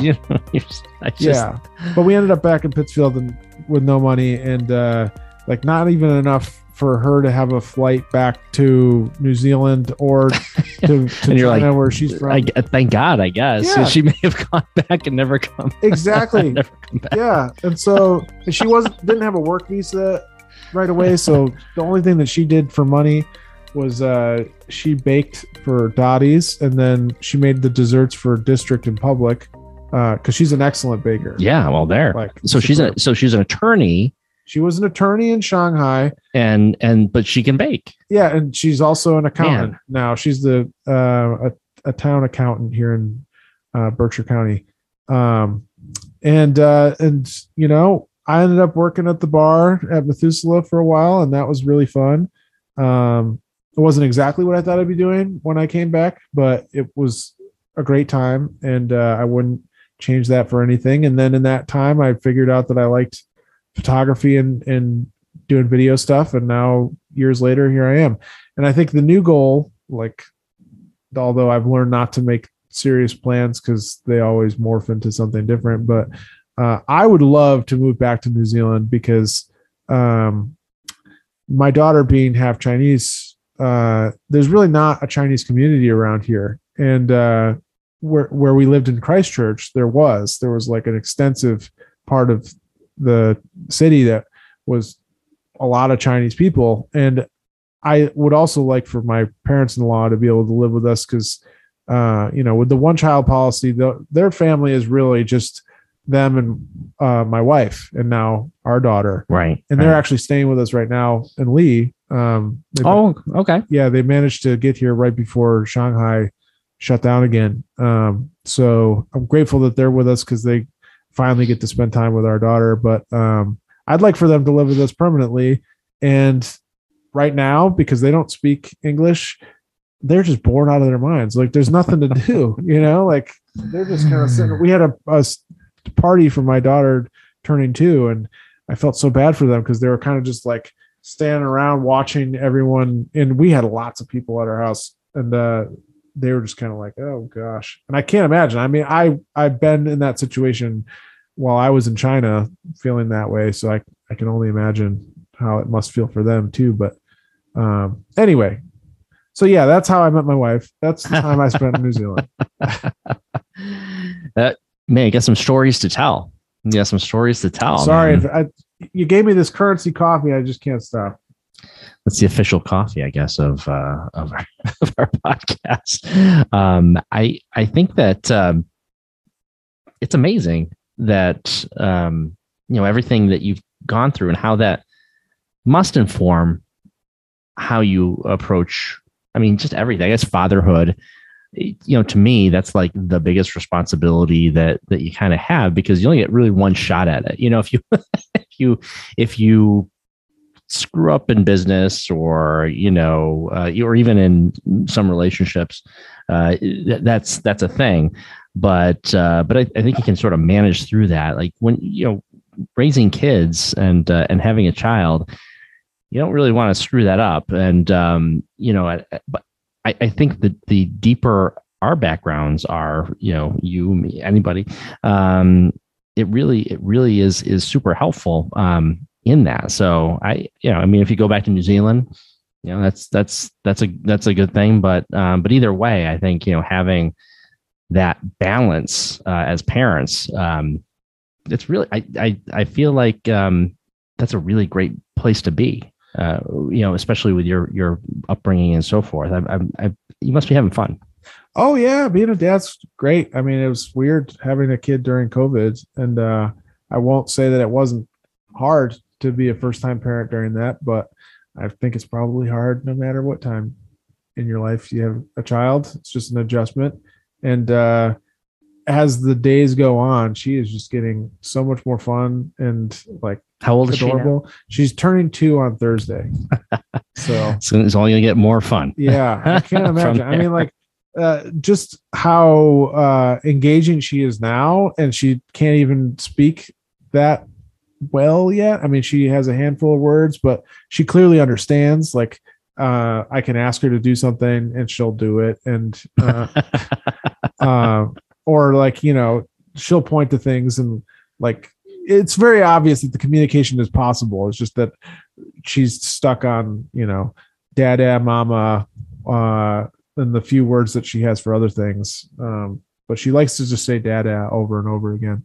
And I was like thinking to myself the other day, man, it's like an alarm clock. Like it never ends. But then I thought, yes, but there'll be a moment where it stops and you'll wish it didn't. So just like accept that you've got this incessant dada sound coming your way for as long as it does continue. It's pretty awesome. There really is nothing like parenthood. It really is a wonderful, wonderful thing. And every moment they say, and, how many times have you heard and you'll hear, enjoy every moment, and all that. And then, sometimes you're like, oh, Jesus, I just wish you just go to sleep so I can, so we can have some free time. There's that too. But at the end of the day, it's every moment is wonderful. It really is, even when it's not so wonderful, because you only get it for so long.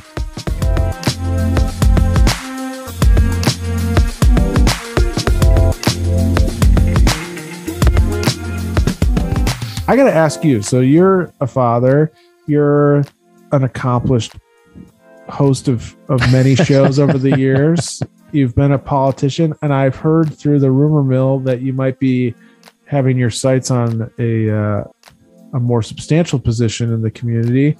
And I wondered if there was truth to that. By the way, this is not... I didn't know he was going to be asking this, by the way. Yeah. I told him I had a question loaded, but I didn't say what it was. So I guess I'm curious to know if that rumor has any truth to it. Yeah, well, it's not really a rumor. I'm kind of open about it, I guess. If everything is where I need to have it, I would definitely run. I mean, there's a mayor's race next year. I mean, just so people know, it's in 2023. So absolutely, I am looking forward to that possibility of running. Everything in life, never mind everything in politics, is about timing. And, I had a chance to run in 2015 and it just wasn't the time, family constraints and so forth at that point. I think, we're kind of at a point in the city where I think we need a bit of a, another shot of adrenaline, I think, what I'm saying? So I think if I have the opportunity, and some of that is just has to do with, just being situated and making sure everyone is on board and family and that sort of thing. But there's a solid understanding, I think, among my family. Yeah. A lot of people who are close to me. That's the direction that I would like to go.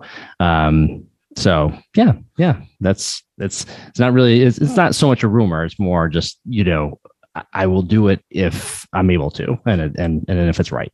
Well, if you need help with campaign materials, I'd be happy to lend a hand. And what I was thinking on the way here, was that this exercise of being an active listener to different people in the community, and obviously by doing that, showing that you're like interested in what they have to say. And I was thinking, like, I can't remember the last time that I've had an in-depth conversation purely about me. I actually don't know if that's ever happened. So this is like kind of a gift for me to be able to share about myself, but like to have someone who would be, a leader in a community that has that investment, to know the people that live here that are doing things and that are participating and would likely be the people that you might call to like get things done when it seems necessary, and knowing who those people are, like, oh, if I want to accomplish this and like put on this event, or like convince people in this area that this is a good idea, or whatever it is, like to have that Rolodex and to have done kind of this legwork of like getting to know all these different sides of the Pittsfield or Berkshire County story. Like, I think that's really cool. So, yeah. I appreciate that. I really do, Justin. And by the way, I just love doing this. I kind of grew up in my professional life just doing this, and I love stories. I love hearing about your New Zealand stories. I love hearing about your interpretation of dreams, with all apologies to Freud, and the rest, but Jung. It's just kind of like a part of me, but I do, there's a great point that you raise, because I think in community leadership or politics or what have you, I think listening is the most underrated skill or just trait that there is. I mean, you hear a lot of talking from community leaders. You hear a lot of talk, but I think we all gain by listening about 10 times as much as we really do in normal settings. I just think, I mean, plus we also live in a world where like we don't listen. We're like in a place where we're just always waiting for your opportunity. You're waiting for someone to stop so then you can talk, and you see that a lot.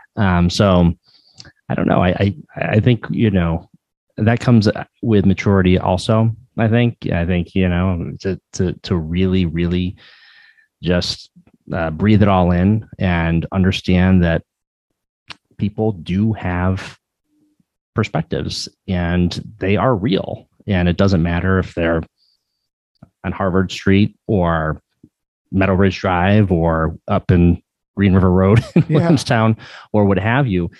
They're all important perspectives. Actually, we were having that conversation recently. We have a podcast that hasn't been posted yet, but even with the conversation with the redlining in Pittsfield, and how there are neighborhoods that are completely, sort of just underrepresented in so many ways, and that comes from even people who bring petitions to the city council. And if you're from this neighborhood, you don't get the same kind of response as you would if it was from, say, the Southeast and so forth. And they're all really important. And I don't know. So I really appreciate you bringing this up. But I do think that there's an opportunity for Pittsfield because, I mean, well, when did you come to Pittsfield? You grew up, but then like when you sort of grew up, I feel like you grew up professionally. Like I say, I use that term, like grow up, like it was in that time when it was kind of hopping in the downtown, and it was an inspiring time. I heard your conversation with Mark and you guys touched on a lot of the stuff that was going, and Megan Wielden as well. Yeah.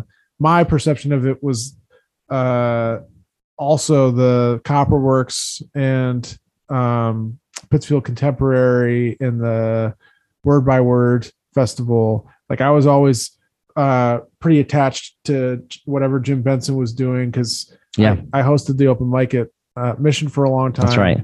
I played at the Brewworks for a long time. So I was connected with that like movement towards like, what's Pittsfield becoming? This is so cool. And I also watched that kind of fizzle out too and see a lot of people involved kind of lose steam and feel like, man, what a missed opportunity. But, things change and people get older and, I think, just like we were talking, like the people who ran Sheeptacular, right. They're not going to do that again. They made their contribution. So the handoff has to be, Megan Wielden, she's going back to California. Like who's going to sort of carry that torch? We all have to. I mean, that maybe not you if you're going back to New Zealand. Well, no, I mean, I probably won't be doing that for a few years anyway. And I've been trying to make a contribution in the past few years with throwing these events. And you have, yeah. And I plan on continuing to do that. It's just obviously been unsafe. I did one party on Black Friday this past year, which I learned after the fact that maybe 30% of the people got COVID from that. So that's kind of made me pump the brakes on other plans. But I think the fact that Milltown now has so many spaces and an enthusiasm to like have interesting events, I'd like to be part of that as well. And I think that there is actually a better foundation now to do cool stuff than there was in the past. I think a lot of it was like DIY, like let's figure out a way, but I think the city has expressed a willingness to kind of be helpful around planning unique, interesting things. And I think what I've reached out to you about with there being this influx of new talent and wealth that are coming to the Berkshires, I think expectations are going to increase too. And I don't think we've seen it yet. I know there's a lot of talk about how bars in particular are closing earlier, and so it seems like the nightlife is dwindling. But I think this is just a lull. I think what's actually going to happen in the coming months, hopefully, is that these people that have come into the area are going to say, well, hell, we wouldn't have moved here if there was nothing going on. So like, we're ready to go as long as it's safe. In New York State, you're open until 5 a.m. Yeah. You know? Like, what are you shutting down at 10 o'clock for? New Lebanon to party? Come on. And I mean, you see it in certain places. Like last summer, I don't know if you've been to the Apple Tree yet, but got to go there, man. It is Dave Brown and that's not even the half of it. I mean, he's great, and I'm so glad he's there. But like, there have been so many good musicians that have played there. And last summer, it was kind of like a COVID-free environment. Like, not that it actually was, but everyone acted like it just never existed. I mean, I remember being in the ostrich room with 100+ people, maskless, thinking, well, I hope no one's got COVID, but I've somehow managed to not get it. Knock on wood. I think that's real wood. You can knock on that. Yeah, there we go. But yeah, I think Pittsfield's going to be on the upswing in terms of things to do, and you know, the issues that have haunted Pittsfield for a long time, I think are they do need a little creativity and someone who actually cares, that doesn't just have a response in the can for when a certain question comes up. And that's why I'd be, you know, honored if the opportunity came to help make some campaign material for you, because without even knowing what your platform and ideas are about changes you might make to the city, just having the you know, the knowledge of your good naturedness, and then also, again, just that real quality and in the active engagement, that's enough to tell me that like things that aren't being heard right now in Pittsfield would be. And I think that that's what the city really needs, is less of the rigid. I mean, I saw so much with the liquor licensing board and the decisions they're making when I worked for Methuselah. Oh, yeah. Like, it was like, man, where is this coming from? Yeah. Like, I understand parts of it, but also there seemed to be like kind of this like attack mode coming from the city at times. And I just wondered what that was about. And I really felt like it was that there's some agenda that wasn't being discussed, but that was kind of, I don't know, I'm maybe speaking out of turn in this sense. No, but I think you're right on the spot, especially in that case. You know, and it has been said that you know, one of the toughest places to do business is downtown. You know, because there isn't necessarily, you know, a feeling that critical mass is the way forward. It's kind of a super competitive aspect. And there's a lot of anecdotes over the years from different business owners that I've certainly heard, and stuff that has been very public. I mean, you know, the license board and the newspaper, you can see it, and you put the pieces together and you kind of see what's going on.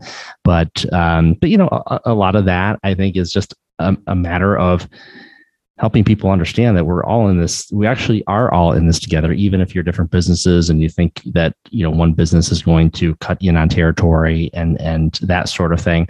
But when you create a true critical mass, it benefits absolutely everybody. And sometimes that's tough to accept when you gotta make ends meet at the end of every month or what have you. But you gotta believe in it. Yeah. What you really want is people to be moving in waves, right? Like, you want people to come downtown, like, oh, I go to Mission, and then at 10 o'clock we go down to Thistle, or like, let's head over to Methuselah. But like, I mean, when I was young, you weren't just going to one place and staying there. You were like hitting up 3 or 4 different places.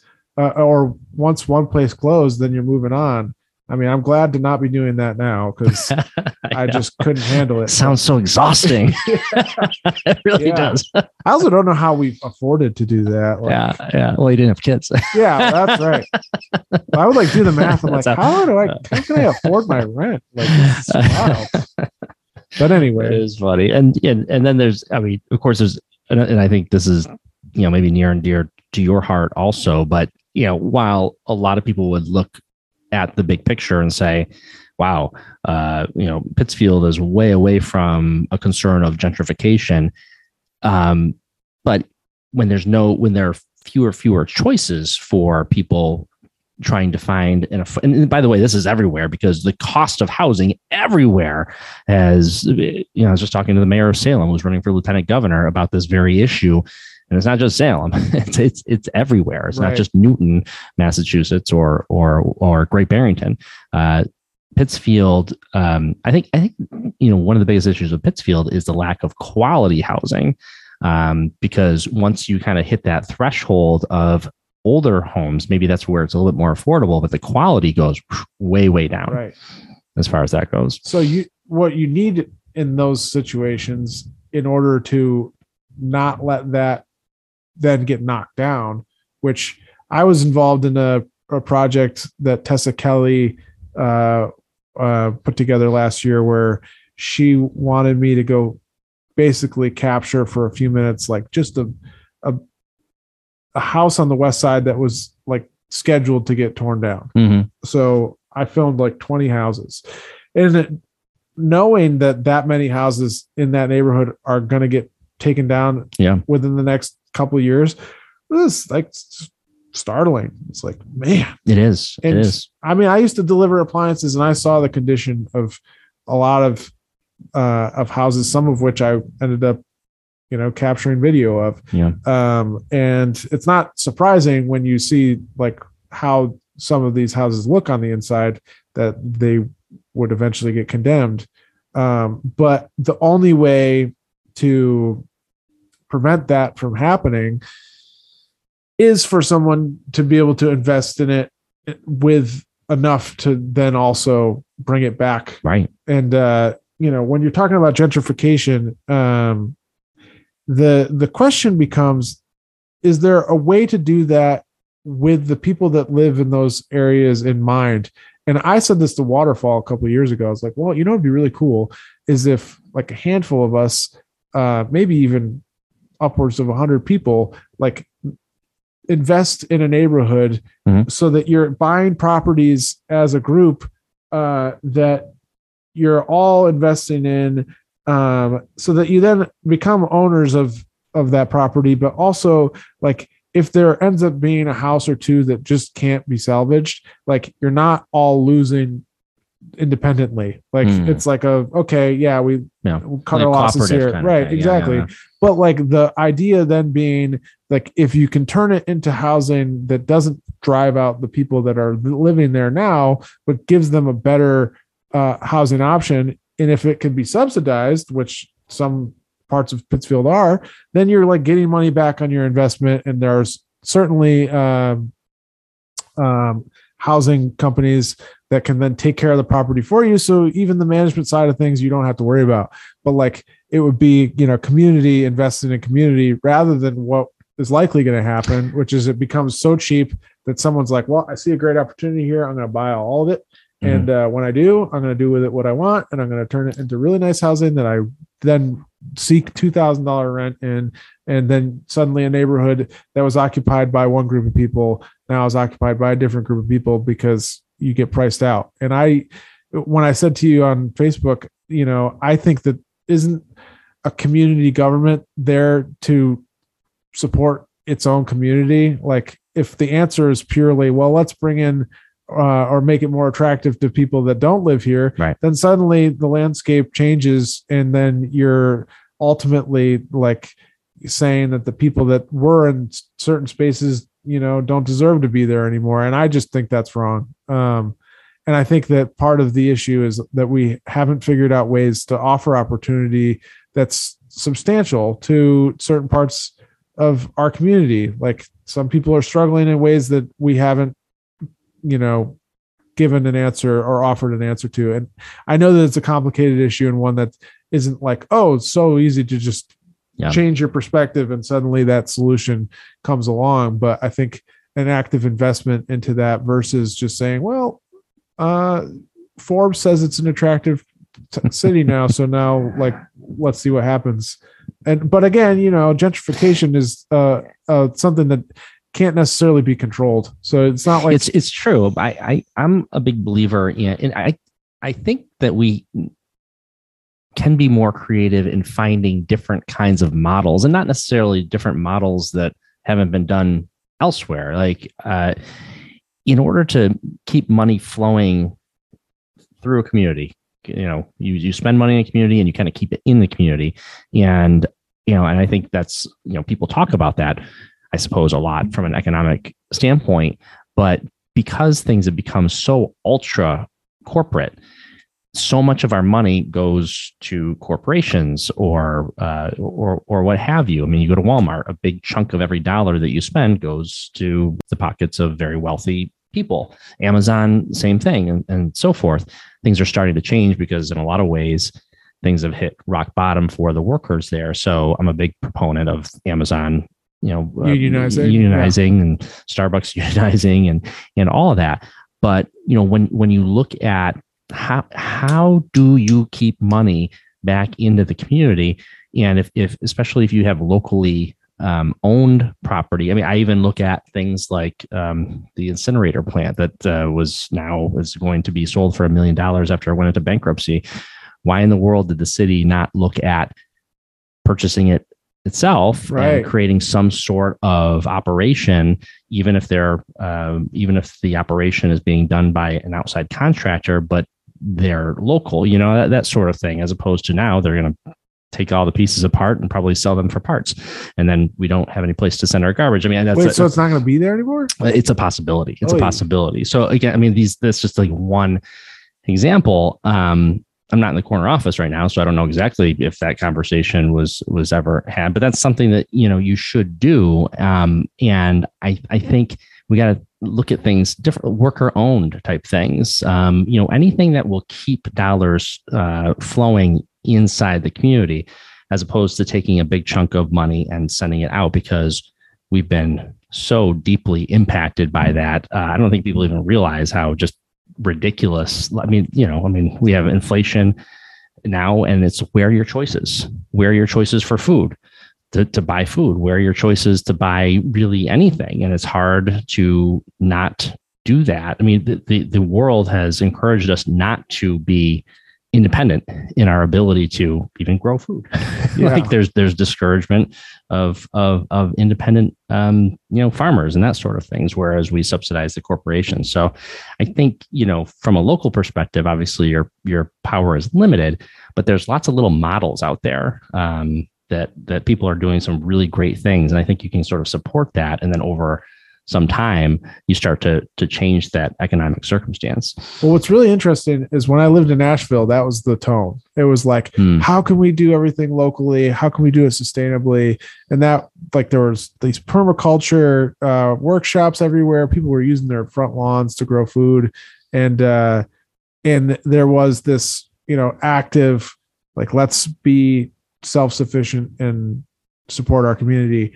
And then what happens is that once you get that influx of money, it's like, now you have a Lululemon shop. Now you've got like $10 coffee, and I think I talked to the employees at the Arcadian shop the other day.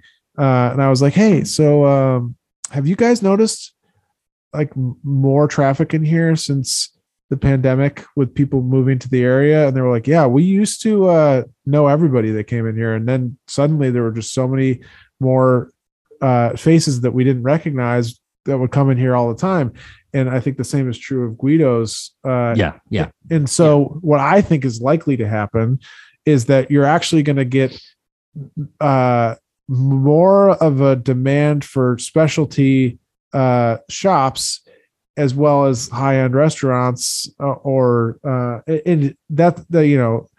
in terms of being an attractive location for tourists, that's wonderful. But if we're not careful, like, it can price out, people that live here currently from wanting to go out to eat or go to the grocery store. If like enough demand exists for Guido's, then it's like, well, then why not charge more at Stop and Shop in this area? Like, right. And I think that's something I'm concerned about, because I'm already feeling it, like everybody else. Oh my God, the grocery store is unbelievable. And they talk about percentage wise of inflation, and they say, well, it's 7% or it's 10% or what have you.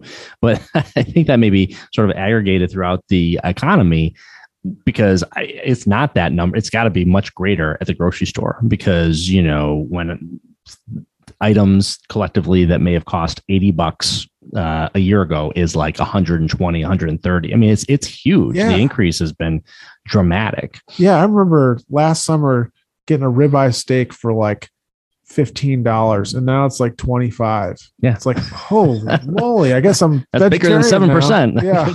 Yeah, that's nuts. The math. It has been devastating. I think it's not. I mean, people are feeling the pinch. People are feeling that pinch, and it going right through the broad middle class of what's left of the middle class in this country. It isn't just any lower income or what have you. Everybody is really feeling it. But what's interesting about our area is that it's now becoming an attractive area to upper middle class, if not like borderline rich people, that are then able to come in, and it's not as big of an issue, but their tastes are already higher. So again, if we then cater to that, which who wouldn't want to? Like, sure, it makes higher sense. Margins. Yeah, right. You're like, I can charge more, of course, and they're willing to spend it, whereas other people are being more conservative about their money because everything costs more, so their purchasing power has diminished. Mm. Like, then your primary target is going to be a wealthier group of people. And I just think that the effect that could have on the rest of the community might be different than other parts of the country where, yes, everybody who's middle class is struggling, but like they don't also need to now compete with the fact that the most profitable group of people is new. Right. And, a lot of people are buying properties up as, investments. And I think nationwide, there are big investments being made internationally in just property, which is going to continue to drive that. So it's an interesting time. It's an interesting time. But I think community planning and municipal planning is more important now than ever, because you can really whenever you make a fork in the road and you choose this way or slightly this way, that outcome, it is such a dramatic difference, because a 32-degree angle this way will go a lot further in one direction as opposed to the other way. So those decisions that are made, they have to be made with care. In a nutshell, do you have a particular vision for the area? Like, were you to start leading Pittsfield tomorrow, what would be, your first order of business? Well, I really didn't expect this. I think doubling down on services to begin with, because I think people who live here have an expectation and should have an expectation for services to be of a certain level, and whether that's filling potholes or fixing sidewalks and that sort of thing. I think first and foremost, I think it's important to firm that up, because believe it or not, people really, really like that. I think it's underrated as to how much people are very happy when they see responsive city. Education has always been number one for me. That's the area where we have our long time challenges with school choice. We have challenges with the very diverse young people who are in our schools. So we definitely have different kinds of challenges that other communities don't have. I think there are some innovative things that we can do, particularly when it comes to partnering more with other school districts. I think there's a lot more that we can do, because if you look at, here's an example, Chinese. I don't know if there's a Chinese language course in Berkshire County, but is any one school district going to provide Chinese? Maybe, maybe not. I don't know. Maybe the Great Barrington district, maybe they would want to do it. Maybe Mount Greylock would want to do it, but you probably only have enough interest for one course. But today we have the technology. Like how in the world are we not sort of sharing those resources across Berkshire County to be able to provide the best experience in the classroom? And I think that's really important to make sure that every dollar that we spend for education countywide goes to the classroom. So I think there's some opportunity there to be able to improve the classroom experience, not only in Pittsfield, but even throughout the Berkshires. So I think that would be, that's kind of a heavy lift, but one that I think is worth doing. And then, housing is as you mentioned, that's a big deal. But I think the downtown does need a shot in the arm.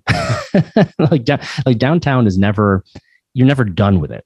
You're never done with it. You don't say, okay, well, we did the downtown. Now we can move on to the Morningside. Yeah, sure. We got to focus on the Morningside and keep progress going there. But you don't just forget the downtown. And I think we always have to recognize it as the city's front doorstep. And if that's the case, you got to keep sweeping that front doorstep. Sure. You have to make sure it looks great, and that you are listening to the business owners there, because there's a lot of business owners who could just as easily head out to Allendale, and they have, in some cases, or, other places that there's, easier parking or what have you. There are challenges doing business downtown that you don't see necessarily every other place.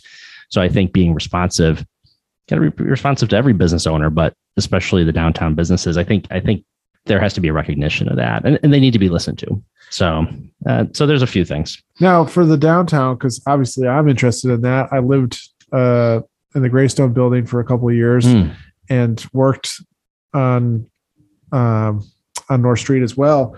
Both having worked at Mission, Dottie's, and then also at Methuselah. Spent a lot of time in downtown Pittsfield, and I'm curious as to what ideas you have to improve that. I mean, I thought it was a missed opportunity when the mall closed to not invite some of the stores that were in the mall to occupy space on North Street, because I think from my perspective, there's just not enough draw. And if you want to benefit the restaurants, to give people another reason to come downtown would, increase traffic. Because what I see happening, and maybe this is different for you, but I see people driving onto North Street, parking directly in front of where they want to go, going into that place, getting back into their car and leaving. There's really not much foot traffic on North Street that is related to shopping or, I think, well, right now there's a lack of continuity between the north end of North Street and the original. I think, southern North Street was kind of where investment really started happening with the Central Block and some other projects in that area closer to City Hall.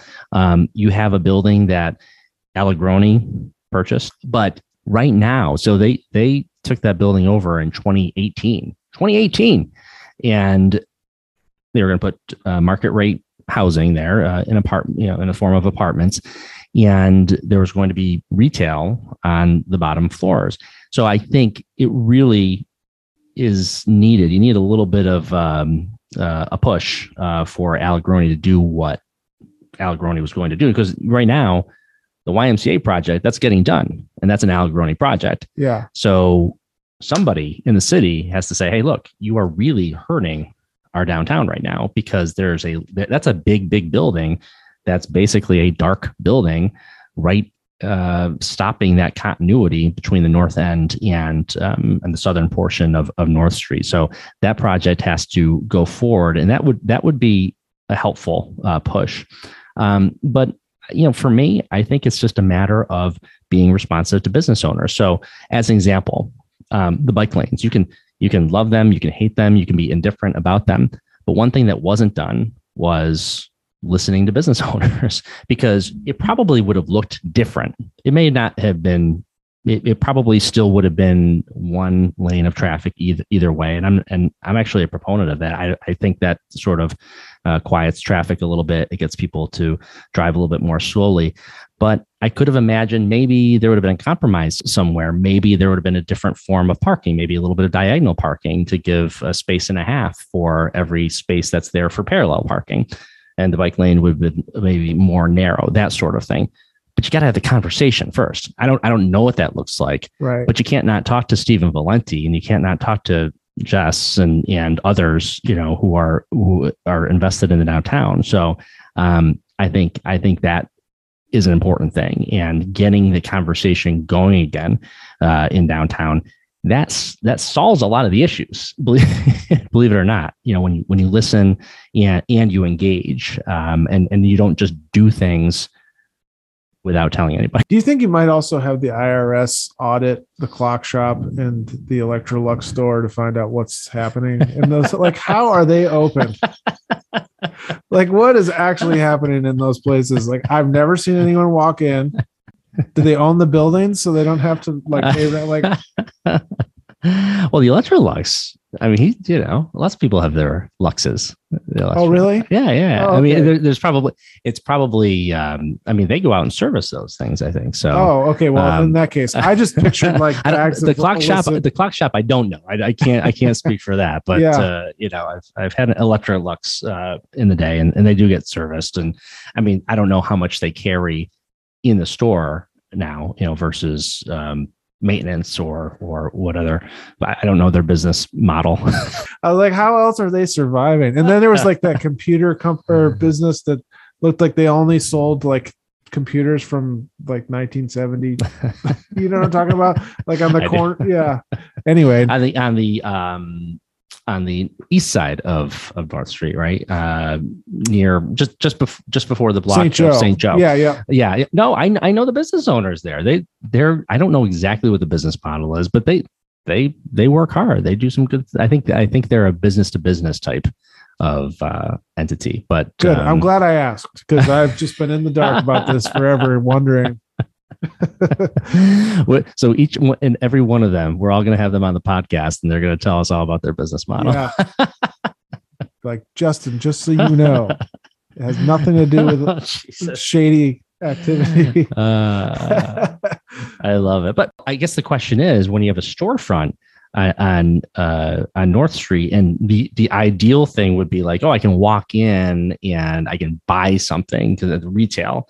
I don't know if that's a thing. I don't know if that's something in 2022 that is a reality, that you'd be able to have that sort of retail experience in the same way you did in the 70s or 80s and that sort of thing. But that's a good point as to what are those retail spaces being used for, or what are those spaces, period? Never mind retail spaces. I think in some ways there has been, look at Massive Graphics has the old space where, our show used to be. Yeah. And to some extent, I mean, again, that's a service that's not necessarily sort of retail as it were, but it'll have foot traffic because people have projects and they want to go in, maybe see the owner there, Mike. So barbershop, there's a lot of barbershops. Well, to me, it makes sense. You seen, there's been a lot of new barbershops in North Street. Well, Sims, unfortunately, is no longer because of the fire there, which I made a joke about that. If there was ever an example of the Phoenix rising from the ashes, it is the new A-Mart. Holy moly. When I drove by and saw that for the first time, I was like, whoa. Man. Yeah, crazy. Now, the only thing I would say about that is I wish they would have been, so urban planning would have you have the building up front, and you don't want to have in a downtown, especially a downtown or really anywhere, this idea that you have a sea of parking and then the building. You kind of want the building to be, the frontage, as it were, and the parking sort of in the back. I mean, obviously there are constraints. They have a sordid history with the behind the building there, which maybe good point. Good point. So they might have been like, "Hey, it's better to see what's happening." Good point. But if you look at things that developments in urban renewal, like say the Big Y, technically the Big Y is downtown, right? But you would never really think of it as downtown because it doesn't feel that way because you have this building that is has a sea of parking in front of it. Yeah. So in an ideal world, it really wouldn't have been built that way, for example. But CJ Haas will tell you about that. Cornelius, he's a good student of these things, of course, as a city planner, but he's also a stickler on these things. But I think those are the kinds of things that make a downtown more attractive. Less parking out front, fewer vehicles to sort of get in the way. Yeah. But I think ultimately it is its own neighborhood. Yeah. It is its own neighborhood, and so we talk about neighborhoods. The downtown has its own character and its own group of constituents, business owners particularly, but a lot more people who live downtown than they did 20 years ago. I think there was a time, maybe in the early 2000s, and someone, if someone had said, "Oh, there would be people who would pay $2,000 a month for a 2-bedroom, 2-bath apartment on North Street," they would have laughed at them. Right. Like, what are you crazy? But that actually did happen. Yeah. Through, I think, the investments, the Storefront Artist Project that brought retail sort of back to the downtown, and then downtown living. I mean, could you imagine? 20 years ago, it would have been unthinkable. So there's a lot to build from. But you're right. You're right in the sense that there's a lot more to build from than there was 20 years ago, when it was really kind of like, wow, we had hit rock bottom. Yeah. I do have one question for you that I know Janet Crawford, a good friend of mine, would be curious to know. And that would be, as mayor, I love this. what would you do about the carousel? Wow. I remember sitting in a meeting, and it had, I don't think Jim was there, but it was members of the Schulman family. The mayor at the time, Deanna Rufer, was there. Chris Yan was there. And it was before they had sort of put the carousel anywhere. And we were advocating, some of us at the table, were advocating that we'd really love to have that carousel be on the common as a part of that reconstruction. And that's not a new idea in any stretch.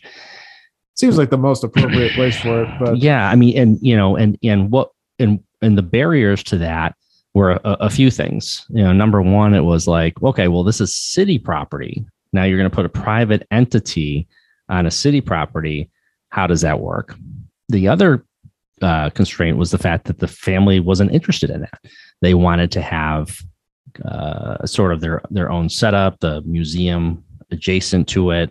And so ultimately that led to them going forward with the plan on their own property, because, Jim had his property there in West Pittsfield. And people know where it is. It's, in that area on Center Street. But yeah, I mean, ideally that would have been, when you look at it, Saratoga, there's a place called Congress Park, and it's on that park is the Campfield Casino. It's a historic building. A lot of weddings there. One day maybe you'll probably shoot a wedding there or something like that, or what have you, or maybe go to a wedding there. But one of the key features is this carousel that they have on the property. It's an enclosed. It's a very simple structure. It's not large. It's just basically a sort of a glass encasing kind of thing. And it's a wonderful place that is open when people basically spend money to open it, so you can, spend a little bit of money, they'll open it up. So it's designed in a way that it makes sense for specific special occasions. So if there's a birthday, so if there's, another kind of event, it was never set up to say, okay, well, here, pay $5 or something, or $2, and you get to ride around a few times, and because that's not really sustainable. Right. Yeah. And it didn't really feel sustainable in the first place. And it turned out that was the case.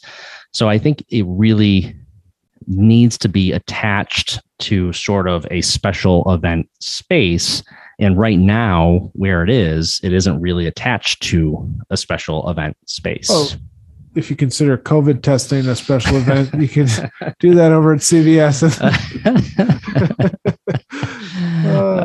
Here, you get your COVID test. Here's a ride. Yeah, free ticket. After that.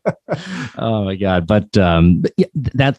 So I guess if someone was to say, okay, like you are the czar of the carousel, which I'm not. But what I would do is try to think of, okay, what is a special event location, indoors, maybe outdoors, and how can we bring the carousel into that mix and then fit that into the business model so that the use of the carousel would be an extra value added aspect to the special occasion, not the centerpiece. Yeah. Because it doesn't work to be the centerpiece. Yeah.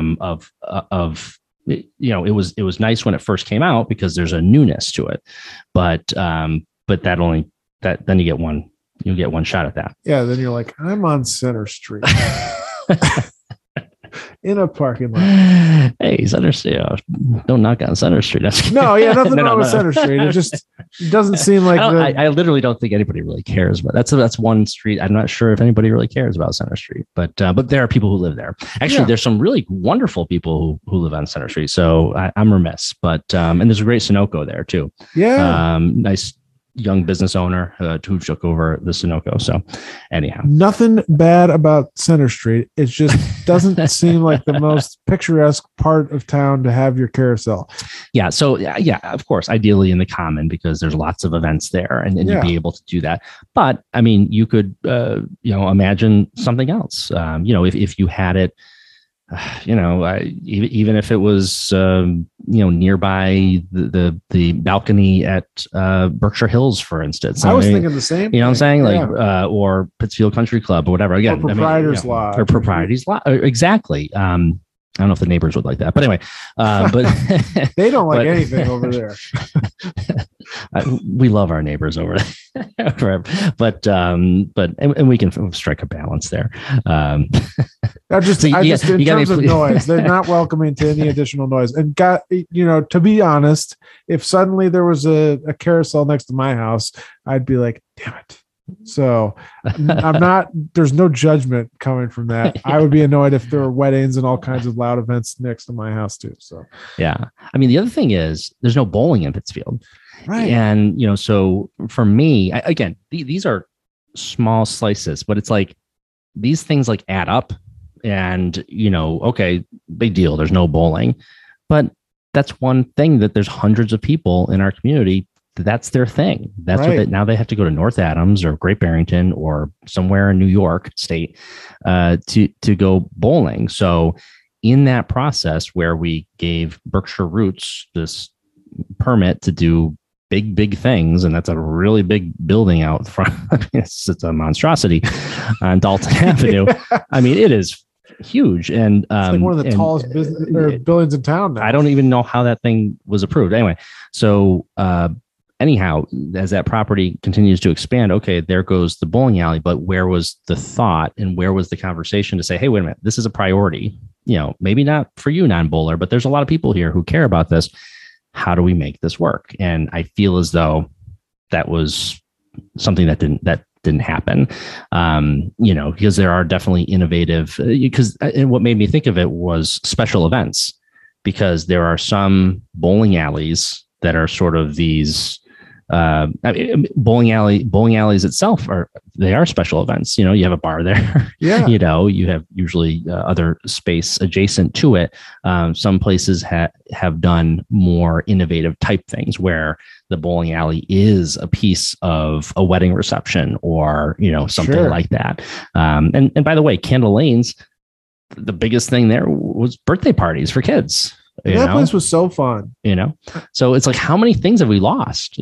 Just little things. Again, like it's one piece here, one piece there, but it can be death by 1,000 cuts. But it seems to me that that those little things, they do matter. And so a little bit of effort and thought, whether it's the candle lanes, whether it's the Ken's Bowl, whether it's Wacona Park with a grandstand that isn't up to code, and we got to figure that out. A Taconic High School track that can't really have a regulation track meet.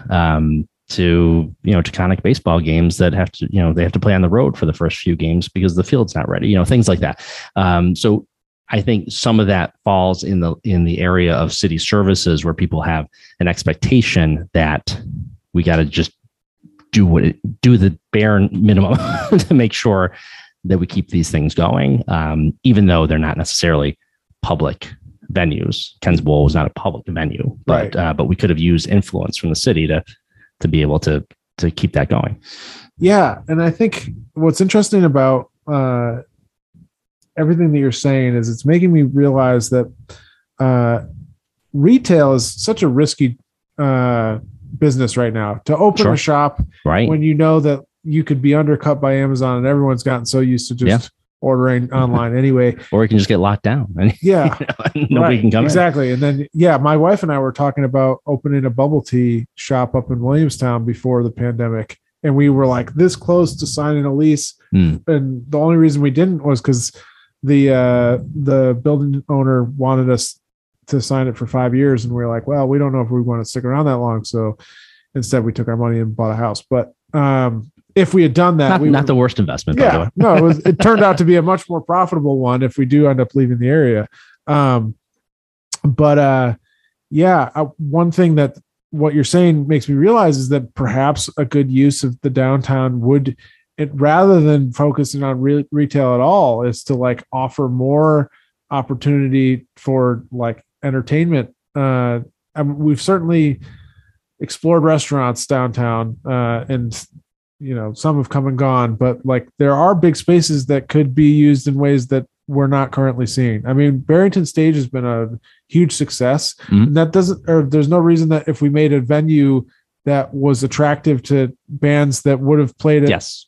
Pearl Street. Yes. And I think that given that we're having an increasing population of, perhaps people that would want that, Mhm. that we might actually get the numbers. And I Mhm. know that when the Whiskey Treaty would perform, Yeah. they pull 600 people. Yeah. So like the venue that would have several hundred people, because if you're at a restaurant or a bar, what do you get? 50 to maybe 100 people tops. Yeah. So you want to get to that next level, maybe not Wacona Park, 10,000 people. Well, like a level, stationary factory kind but of thing. stationary. Yeah. Right. Yeah. And then if you have it as a wedding space too, like they do, Mhm. it supports other businesses. I mean, I think like Shire Brewhouse certainly benefits from when the stationary factory has a show. And I think that the neighboring businesses downtown would benefit from maybe not a Ken's Bowl, but like the bowling alleys that you see in cities that are like, a handful of lanes and a bar Right. that serves food. Like that would be super fun. That's cool. Yeah. I mean, when I was in LA, there were like whole swaths that were like the size of North Street that like had all these different fun things that you could do. And if that's where we're at, where we're like trying to give people a reason to come downtown, make it more fun to live there. Like, so why wouldn't you want to live in an apartment that's next to the bowling alley, next to where you can go see a show, next to Barrington Stage? Like we're already kind of going in that direction, I think, or have tried to, but like, maybe that's the future. And, I'd certainly come to Pittsfield more. Yeah. So yeah, let's do that. So first get Al Groening to start that building. Yeah. Come on. We get ourselves into trouble on this podcast, but that's okay. It just is what it is. Do the building. But actually, there are certainly some things that are, the YMCA project is, I think, fantastic, because it's going to finally like open up the world to what happens in the YMCA. It's been this literally a brick wall there, right. And nobody really knows it's the why, but it's kind of a sort of menacing, kind of appearance. whereas you have some windows there, you bring life out, and I think that's important. So that it may seem aesthetic alone, but it's not. I think it's bigger than that. Yeah, and it's always been interesting to me that the hotel is directly across the street from that. You're like looking out your window at this big brick building. Like, I know it's a Y, so I assume there's exercising or something. It is. I do feel that the new restaurant at the hotel seems like it's starting to pop. I was just walking by the other day, and they, for the first time, and I can't remember the last time I had seen it, but they sort of had those glass doors open. To me, that was a really great sign. So Car and I were like, "Oh, wait, was there music on Friday night?" We didn't end up going because we still had the kids that night, but but that was a good sign too. So, did they renovate it again? I don't know if they renovated it. Okay, it's just a different chef. Yeah, it's a new restaurant. They renamed it, rebranded it, but finally, I think because it went all last summer, it was basically closed, I think. Bummer. So, that's a big another gap, another important hole. Yeah, such a weird that you want year that you want filled. Experienced. I mean, it's so sad for certain businesses that they couldn't endure, but it'll be interesting in the next couple of years to see like how we come back from all of that. I know that my plan is to find some space in Pittsfield that is currently not occupied. I'm hoping to get the space that Retro Fitness was in and throw a giant party there. Holy cow. So Retro Fitness located next to Panera Bread. Okay. Yeah. Okay. So they're not located there anymore. Yeah. Apparently they've closed. Okay. I guess a lot of their members are now at Nautilus. What I do know is that the space may be empty. And if it is, where better to throw a giant party than like a place with a huge parking lot that's not directly next to houses. So I am looking for the next giant space, because when we threw that party at the at Shire City Sanctuary, that was something else, and I haven't topped that yet. So we got to have more parties. We got to. I mean, how am I going to fund making films unless I make money in large sums? So. That is so, and that's a business model. So you're one of those guys. I don't know how many there are like you, but that actually has an operation. You have a party, and there's a budget to it, and hopefully you're able to make money with enough ticket sales. Oh yeah, it's a fairly simple model. Yeah. So anyone out there that, and again, like I said, I don't know, an hour ago, about people having skills and how that benefits everybody. Yes. Would I like to be known as the party guy right now in Berkshire County? Sure. But would we all benefit from more people organizing events that are large scale? Yes. So I'm going to tell you something that is very useful to know. It's not that hard, and it's very profitable. Okay. So just there's the trade secret right there. Yeah. It's not rocket science. Yeah. You just go get your permit. You get, a detail from the fire department. You make sure that everything's up to code for the building inspector, and then you sell tickets.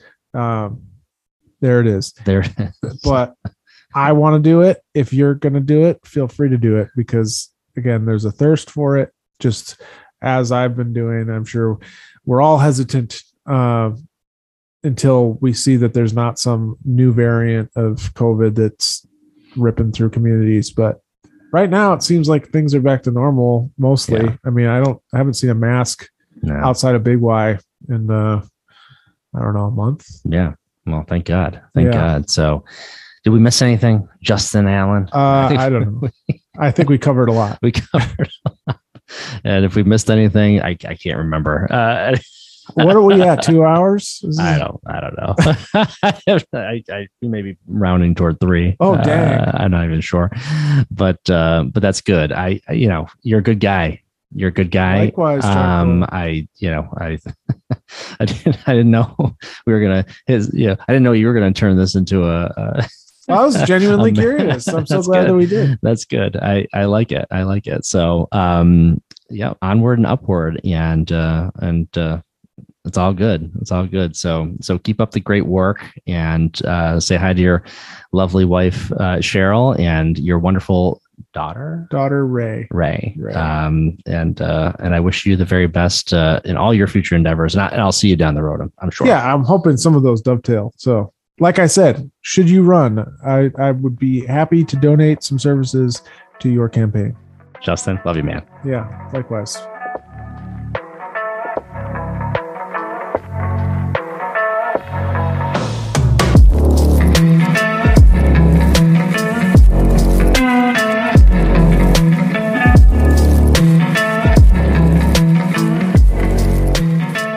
Thank you for listening. If you like what you hear, please subscribe to the John Kroll Podcast on your platform of choice. Maybe it's Apple Podcasts or Spotify, whatever works for you. Also, I would like to hear from you on the people and the stories that you'd like to hear more of.